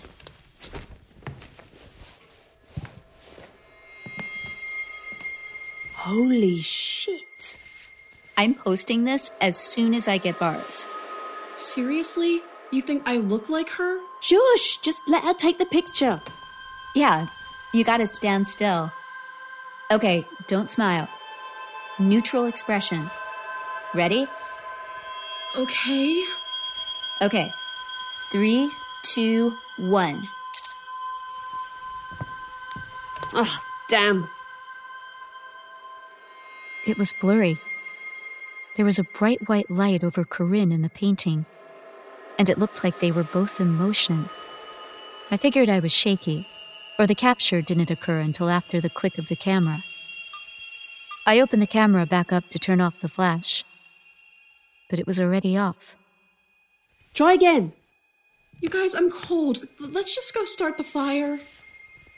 Okay, stay still this time. I am still. 3, 2, 1. The new photo had the same problem. Oh, here, let me try. I gave Frima my phone and stepped out of her way. Corinne was looking slightly annoyed, which was only making her look like the portrait more. Okay, ready? Okay. All right, say, creepy abandoned cabin. Cheese. Okay, fire time. Corinne went back out to the main room, and Frima and I checked out the third photo. To our disappointment, it had the same bright blur. Oh, that's shit. There must be something wrong with the lens. Could it have cold damage? Is that possible? Not sure, mate. You're asking the wrong woman. Frima gave my phone back, and we went into the main room where Corinne was rummaging through drawers and cupboards, still looking for paper to light the fire. She opened a drawer on a side table and found an old leather-bound book with a dusty bottle of ink and a bare quill. Hey, is that a diary? Corinne pulled it out. If I didn't know any better, I would have sworn the spine creaked open. She scanned the pages, flipping through. It's full of writing. Let's see. Frima and I walked over to look over either of Corinne's shoulders to check out the book. It was definitely full of handwriting, but it was very hard to make out. It's in German. German? How did you get that? It's an old form of German handwriting called Sütterlin. I studied it in calligraphy class. When did you take a calligraphy class? Second year. It was an 8 a.m. Monday class. Explains why I've never heard of it. Wait, so you can read it? Well, not really. First of all, I don't speak German. Okay, fair. It's easy to find a legend online, but of course... No bars. Do you think it's important? I don't know. It just looks like some journal. The ink in the drawer looks like it hasn't been opened in like a century. Let's just use a page of it to start the fire. Corinne flipped through the journal. Every single page was full, top to bottom, of writing. When she got to the last page, the writing looked like it could continue, but there were pages after that which had been torn out. See? Someone else had the same idea. Corinne closed the book and handed it to Frima. Be my guest. Frima took the book over to the hearth and sat down to arrange the kindling. Corinne and I gave each other a look. I shrugged. I sat down on the couch, anticipating the heat from the fire.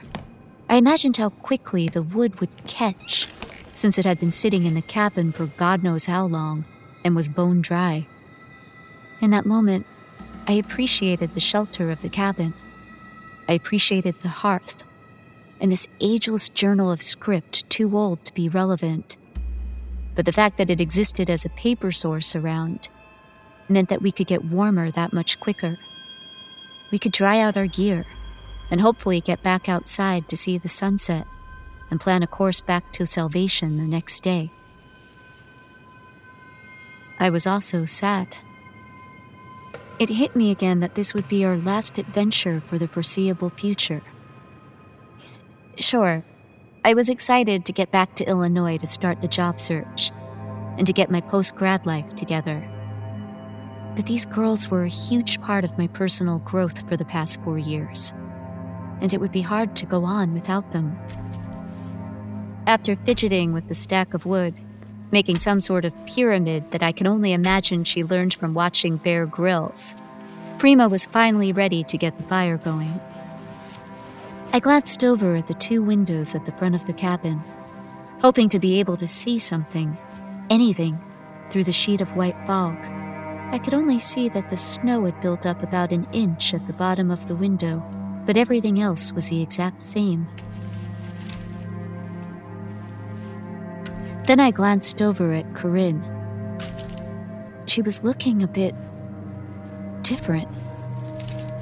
She watched Prima like a hawk, desperately anticipating the start of the fire.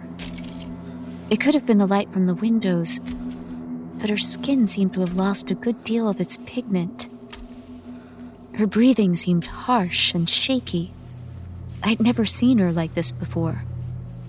Was she hypothermic? Cor, are you okay? She turned her head to look at me.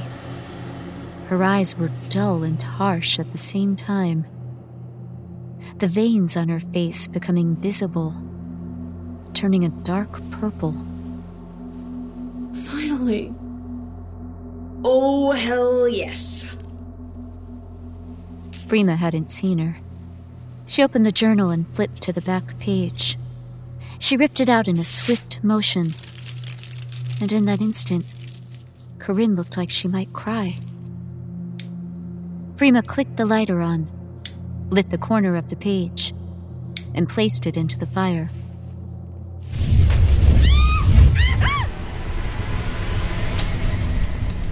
The dry logs burst into the tallest, brightest flames I had ever seen.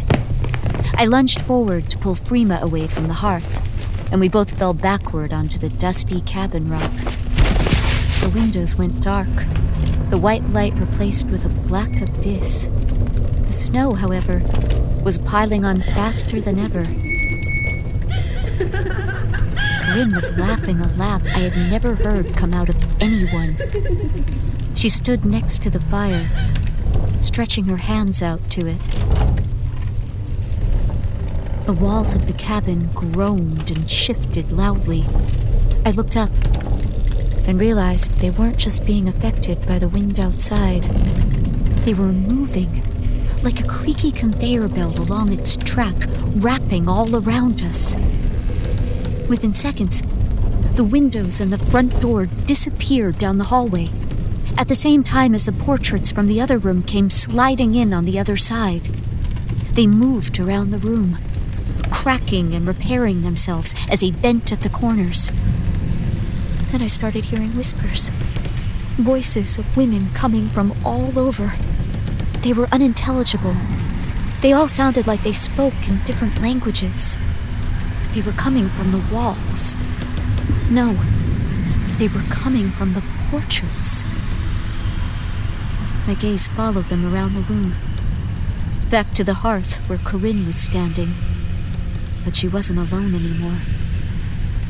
A young girl, about 12 or 13, was standing next to her.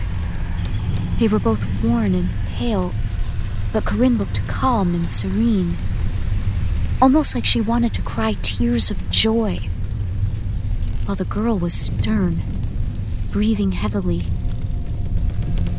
Cause? What's going on?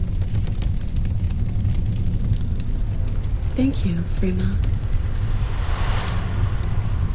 Corinne looked over at the portrait we had been looking at earlier.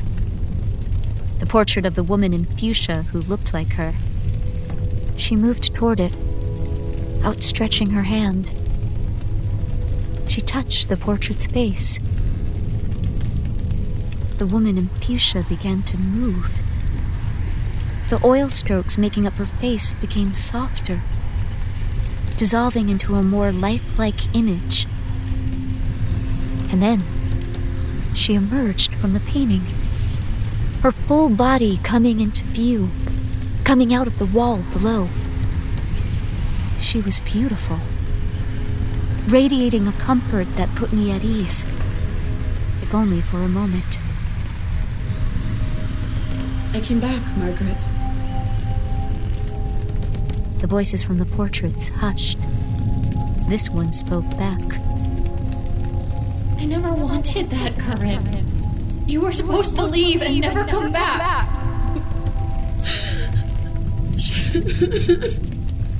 She brought me back. I couldn't go home and face Mom and Dad. I needed to be back here with you. But what about what you're doing to them? The woman from the painting looked at us.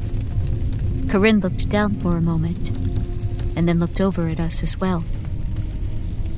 I'm sorry. It was her. I didn't want to. I've been getting weaker and weaker. She recruited you. For what? What's happening here? Before she could answer me, a look of terror came over Corinne's face. She looked back at the woman. Margaret, It's okay, Corinne. You weren't meant to stay. Corinne threw her arms around the woman, holding tight. As they embraced, I noticed that Corinne was beginning to match her. She started to glow slightly, and then to become translucent. She was disappearing. I love you, sis. I love you too. The woman kissed Corinne on the forehead, and then she was gone. I didn't know what to do, or how to react. Corinne had brought us here to what? To die? To be sacrificed to some demon child? What the bloody hell just happened? A few years ago, when I was graduating college, my best friend brought Corinne and I to Austria for a skiing trip. We started at Wildspitze and got lost in a blizzard. We came across this cabin and used it to escape the snow. Just like Freema, I pulled a page from the journal in the drawer to start a fire. That book. The woman looked at the diary, which had ended up next to Freema on the rock. She became stern. It's some sort of spell. It activates when a page is burnt. It releases her. She looked at the young girl, who still hadn't said or done anything. I hadn't noticed how disheveled she was. Her hair was stringy and dirty. She looked back at Margaret out of the corner of her dark, sunken eyes. The woman gestured to the portrait just above hers on the wall. The woman in it had jet black hair and a red shawl. She was my friend's cousin. The same thing that happened to me happened to her. It happened to each of us in these paintings. It's been happening for nearly 3 centuries. Centuries? What have I done? What's going to happen now? The woman looked directly at us. She became sad. You're going to continue the cycle. Freema and I looked at each other in terror. And when we looked back up, Corinne's sister was gone. She was back in her portrait. The only person left standing at the front of the room was a young girl. The only sound in the room was her breathing. She was fading away too, but with her it was different. She wasn't glowing with warmth like Corinne and her sister. She was corporeal and cold. She was frail and shuddering. She was scared. After a moment, the voices from the portraits started up again. This time, they were loud. They shot through the room like cannons directed at the girl at the front. The fear in her eyes began to grow. She hugged herself tight, trying to warm herself up, despite standing directly beside the blazing fire. Her eyes closed, her body clenched, her face contorted almost to a scream. And just when I thought she was going to let one out, she threw up her hands, and when she did, the voices stopped. The silence was piercing. I couldn't even hear my own heartbeat. The girl opened her eyes. The fear in them was gone, and they were soft. She took a deep breath, getting ready to speak for the first time. When she did, she spoke in what I could only assume was German. And when she did, the portraits erupted again. But this time, what they were saying was clear. They were all speaking in English. They were translating. Thank you for coming here today. That host will weak. That host? What kind of bloody demon are you? I am a demon.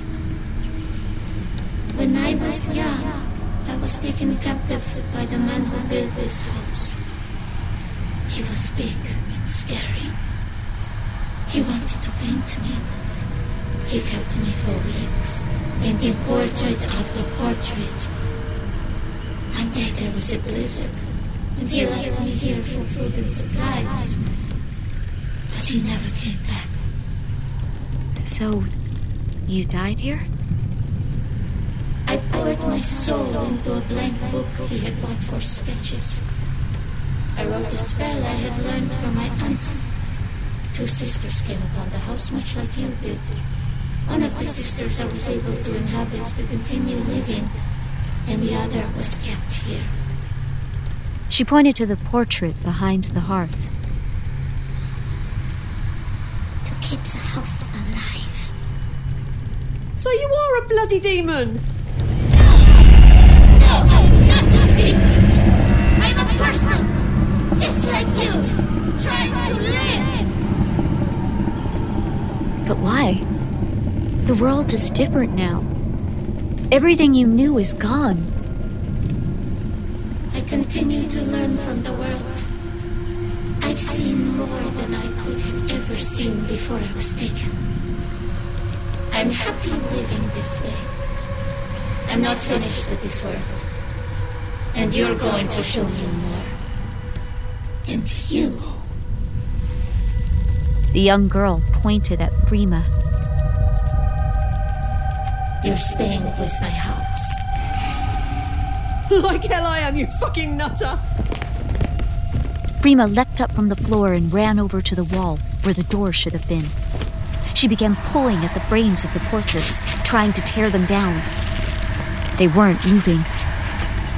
Voices from the portraits began speaking on their own again, even louder than they had before. It was hard to tell if they were yelling in favor or against Prima, but she wasn't listening to them. I got up and ran over to help her. I pulled at the frames and even tried clawing at the portraits themselves, but nothing happened. I ran over to the corner of the room where Corinne's walking sticks had been knocked over by the moving walls. I grabbed one and started to swing, but still, the portraits were unaffected. Prima had the same idea.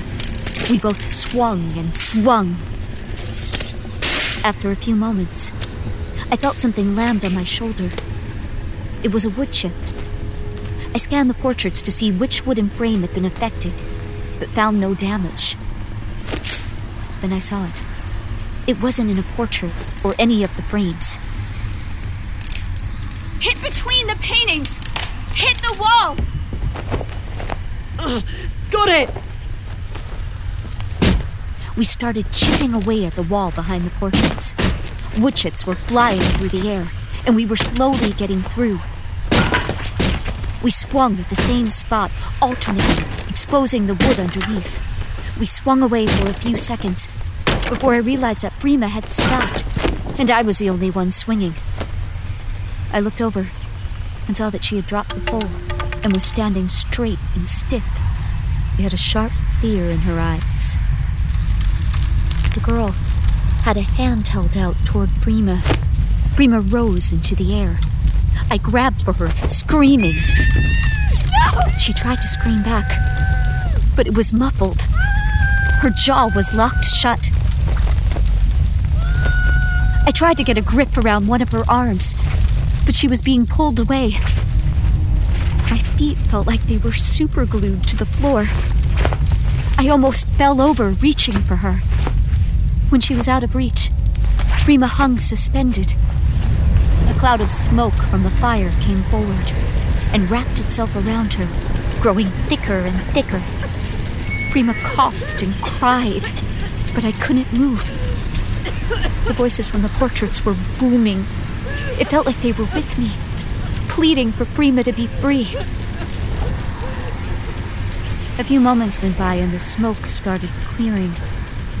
Prima hung in midair, dazed. The smoke had changed her. Not only was she unresponsive, but her wardrobe was completely different. She was no longer wearing the pug pajamas she had changed into just minutes before. Now she was in a long dress with a bright yellow shawl wrapped around her shoulders. She was dressed like the women in the portraits. She began to move again. The young girl was pulling her toward the wall at the far end of the room, toward the fire. The portraits and I screamed for her to stop. Stop! But she refused to acknowledge us. Prima floated right through the fire against the wall, and then it swallowed her up.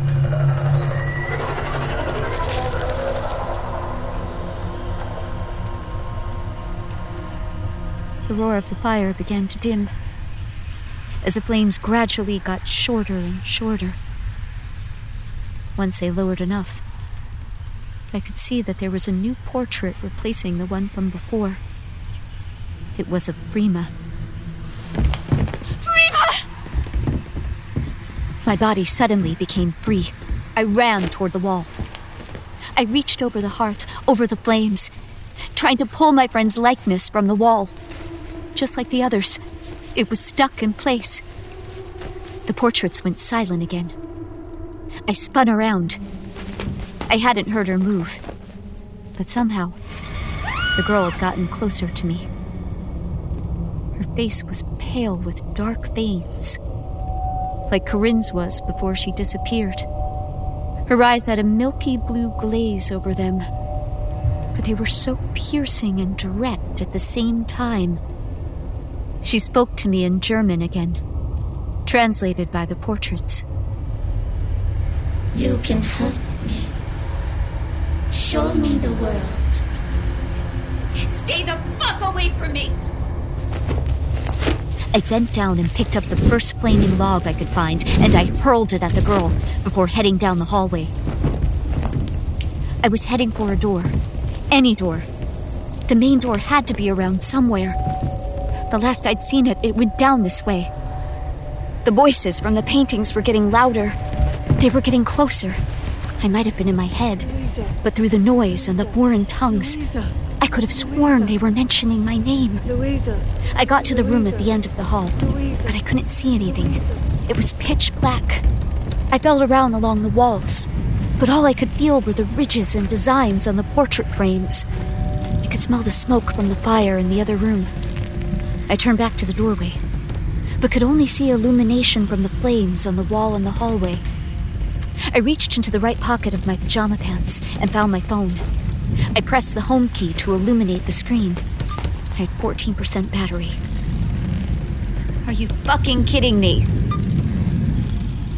I turned on flashlight mode, but dimmed it a bit as soon as I saw the battery go down to 13%. I scanned around the room for the front door.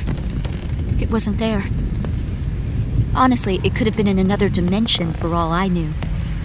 When you're dealing with a mountain cabin haunted by a justly angry Austrian preteen, logic goes out the window. And then I saw it. The window from earlier. It hadn't shifted with the rest of the walls. But I didn't stop to question it. It was hard to believe I had just been in there, with the dim light from the fog shining through it to illuminate the room. It had only been minutes, but it felt like forever ago. It was in the center, but high enough up the wall that I could just reach the bottom pane. I couldn't get a grip on it, but I remembered the sturdiness of the portraits on the wall. It looked just big enough for me to get through. I set my phone up on the window ledge, with the flashlight pointed up so it illuminated the room. The portrait frames next to one another just below the window were thick enough that I could get a grip on them. My hands were clammy, and I didn't have any climbing chalk. so I wiped them on my pants before making my move. I also slipped off my fuzzy socks to do the same with my feet, and slipped them into my pockets for when I landed outside in the snow. It must have been adrenaline or something, but my grip was strong. I locked the tips of my fingers where the ridges of the wall met the smoothness of the frames. I brought my left foot up to the bottom of the frame, closest to the floor. Picking myself up, I could see the snow had piled up on the outside of the window. I could feel the cold air coming through on my face. I never appreciated cold air so much. I brought my right foot up to another portrait frame and lifted myself up so I could lean my forearms on the ledge of the window. There was no latch or hinge, so I knew I'd have to break it open to get out. I knew the cold air coming through meant there was a crack or a gap somewhere, making the whole thing vulnerable. I grabbed my phone and started swinging at the glass with the corner. I hit it a few times, and nothing. I kept swinging, harder and harder, knowing that at some point it would have to give. I held strong with my left elbow at the corner of the window, while my right arm did all the work. The portrait voices were getting even louder. I could hear the ones in the room with me, and the ones from the other room had followed me in. I could feel the sound vibrating in the wall through the frames I was using to keep myself up. I had been swinging for what felt like an eternity, when I felt the voices get so loud and so close that one called my name. Louisa! Louisa! Louisa! Louisa! And it dug into both of my ears, smashing against my eardrums. I brought both of my hands up to my ears, losing the grip I had on the window ledge, and immediately fell back with a loud thud onto the floor. The portraits kept screaming at me. They got so loud I couldn't think. It felt like they were bashing my brain in with every syllable, every consonant. I clutched the sides of my head and slowly got to my feet. But the voices fought me with every shift. I thought for sure that my ears were bleeding, but I didn't want to take my hands away from them long enough to check.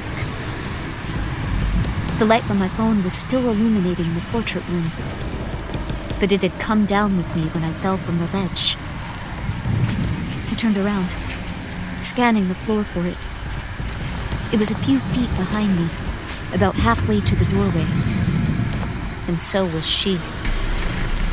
The young girl stood there, over the light of my phone, her screams drowned out by the voices from the paintings.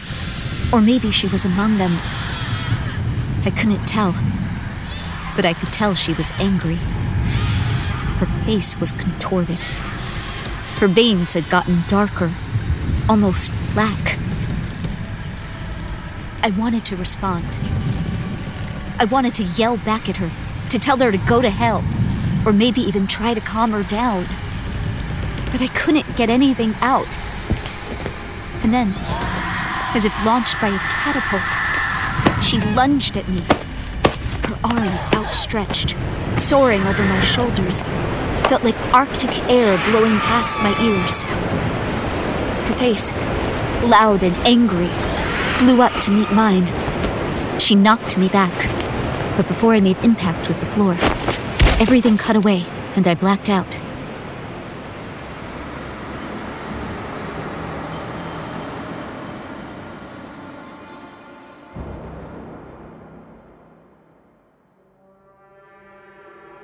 I was grateful for the quiet. My ears rung out for a brief moment, but quickly recovered. I was laying in a dark silence that, for the first time since starting the hike in Austria, or maybe the first time since leaving Illinois, made me feel safe. I was comfortable. I was warm. I took a deep breath and opened my eyes.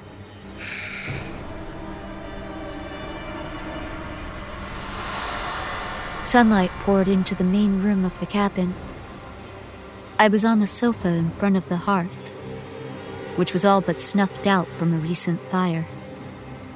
I sat up and glanced around at the windows. There was about an inch of snow at the bottom of the panes, and the sky was a perfect warm blue. I felt rested and rejuvenated. I brought my cozy socked feet down to the floor and stood up to stretch. It was warm and satisfying, especially once my joints cracked to life. I must have been sleeping like a log. I walked over to the front window to get a better view. The blue sky soared on forever. The view down the mountain trail was stunning, with snow covering most of what I could see, but hinted of a lush green landscape in the distance. I walked to the back of the cabin to check out the other window. We hadn't made it to the top, barely even close, and there would be some glaciers to climb up. But I was ready to get back to civilization.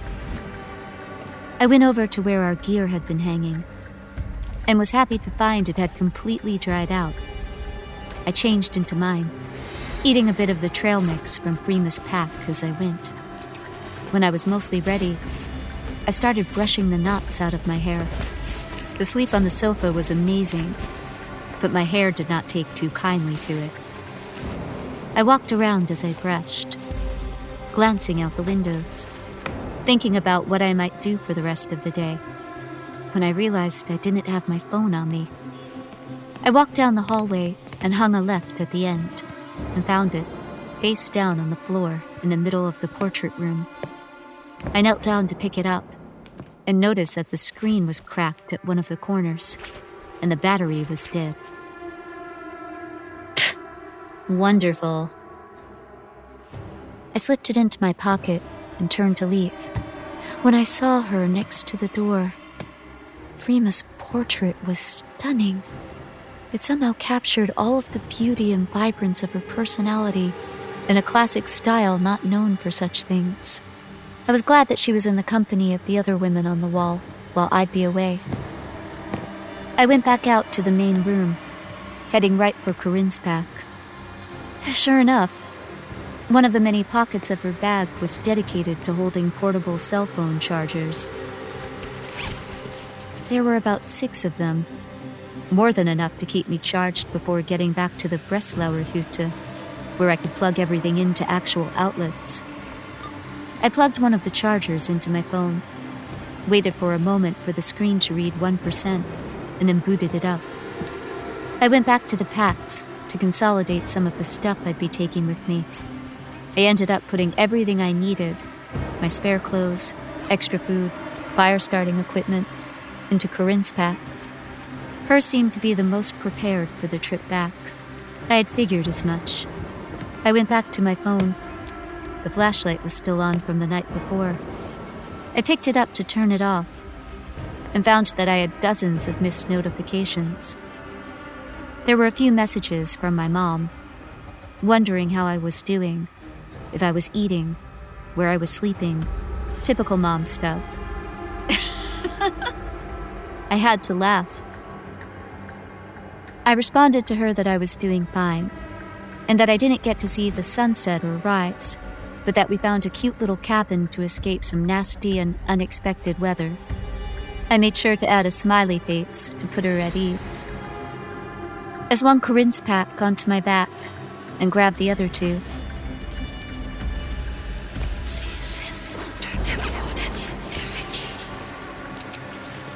I took them to the corner at the back of the cabin. I found a few loose floorboards and pulled them up.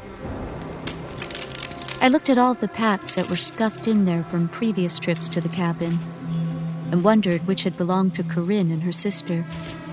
I stuffed my and Prima's packs in before replacing the floorboards. I figured I'd have to come back at some point before I found the next 2 and do something with these bags. I laughed. Corinne had probably thought the same thing. I went back down into the hallway, into the painting room.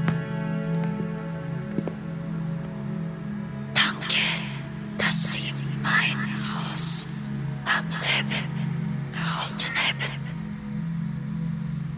I wanted to say goodbye to Prima again. Her and Corinne's friendship had meant the world to me, We got each other through so many trials and tribulations. All the bad decisions, the breakups, the all-night cram sessions, and paper writing marathons. I would have dropped out a long time ago if it hadn't been for the two of them.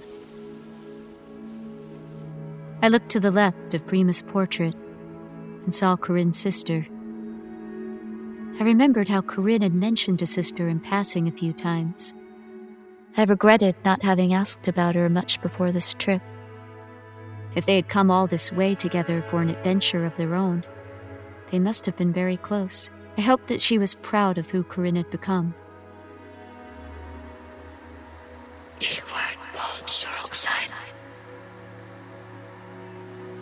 I kissed my hand and touched each of their frames before leaving the room.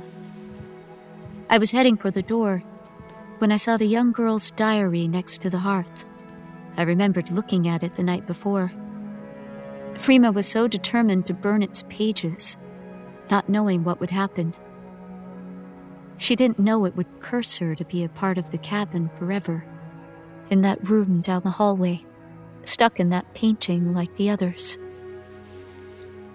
I thought about what I had to do, and what kinds of people I'd have to bring back to do it all again.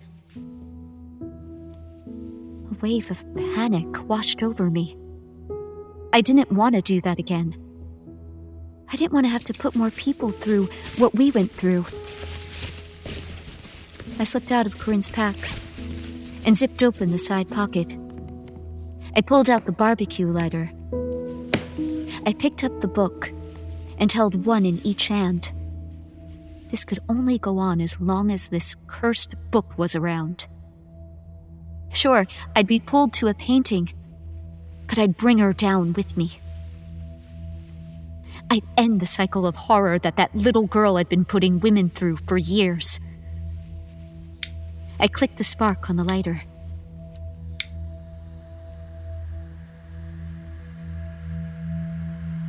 Verbrenne sie mein Blut nicht, bitte. But I couldn't do it. Something about that little girl's story struck a chord with me. The pain she went through, and the sadness and hopelessness she experienced in her life, made her go through so much just to ensure she'd be free. Corinne brought her to me and to Frima, and we gave her so much love over the past few years. One day, the book would be empty. Someone would light the last page and end the cycle. But who was I to stop it all now? The least I could do would be to let her live it out, through me, and then the next woman, and the woman after that. Leggen Sie es zurück in die Schublade, wo Sie es gefunden haben. I put away the lighter and put the book back in the drawer of the side table. I picked up Corinne's pack again and headed for the door. I stopped to take one last look around. I hadn't been here long, but I could feel the warmth and magic of the cabin. I was grateful for the spirit of the young lady who lived here, who had given me a purpose. I couldn't wait to take her to Illinois, or anywhere else, for that matter, to show her the beauty of the world she wanted so badly to experience. I smiled, feeling peaceful once again. I imagined that when my time came, I'd bring 2 new and beautiful friends up Wildspitze. And through the wind and snow, we'd bring her back home.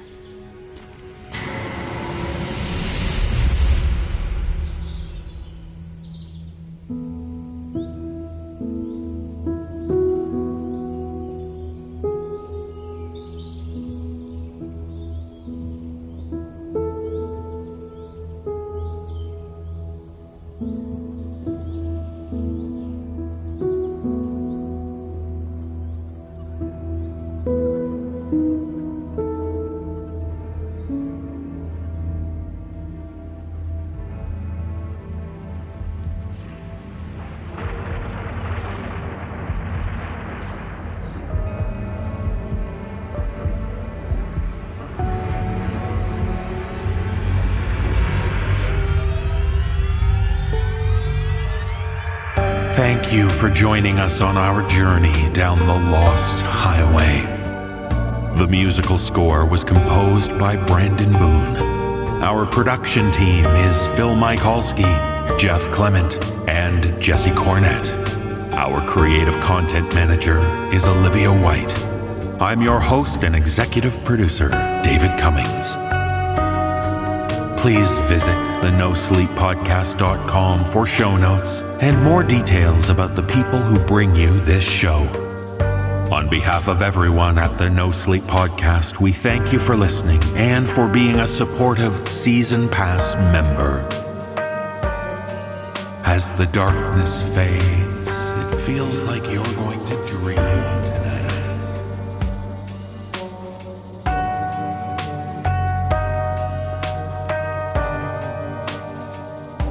This audio production is copyright 2020 by Creative Reason Media, Inc., all rights reserved. The copyrights for each story are held by the respective authors. No duplication or reproduction of this audio program is permitted without the written consent of Creative Reason Media,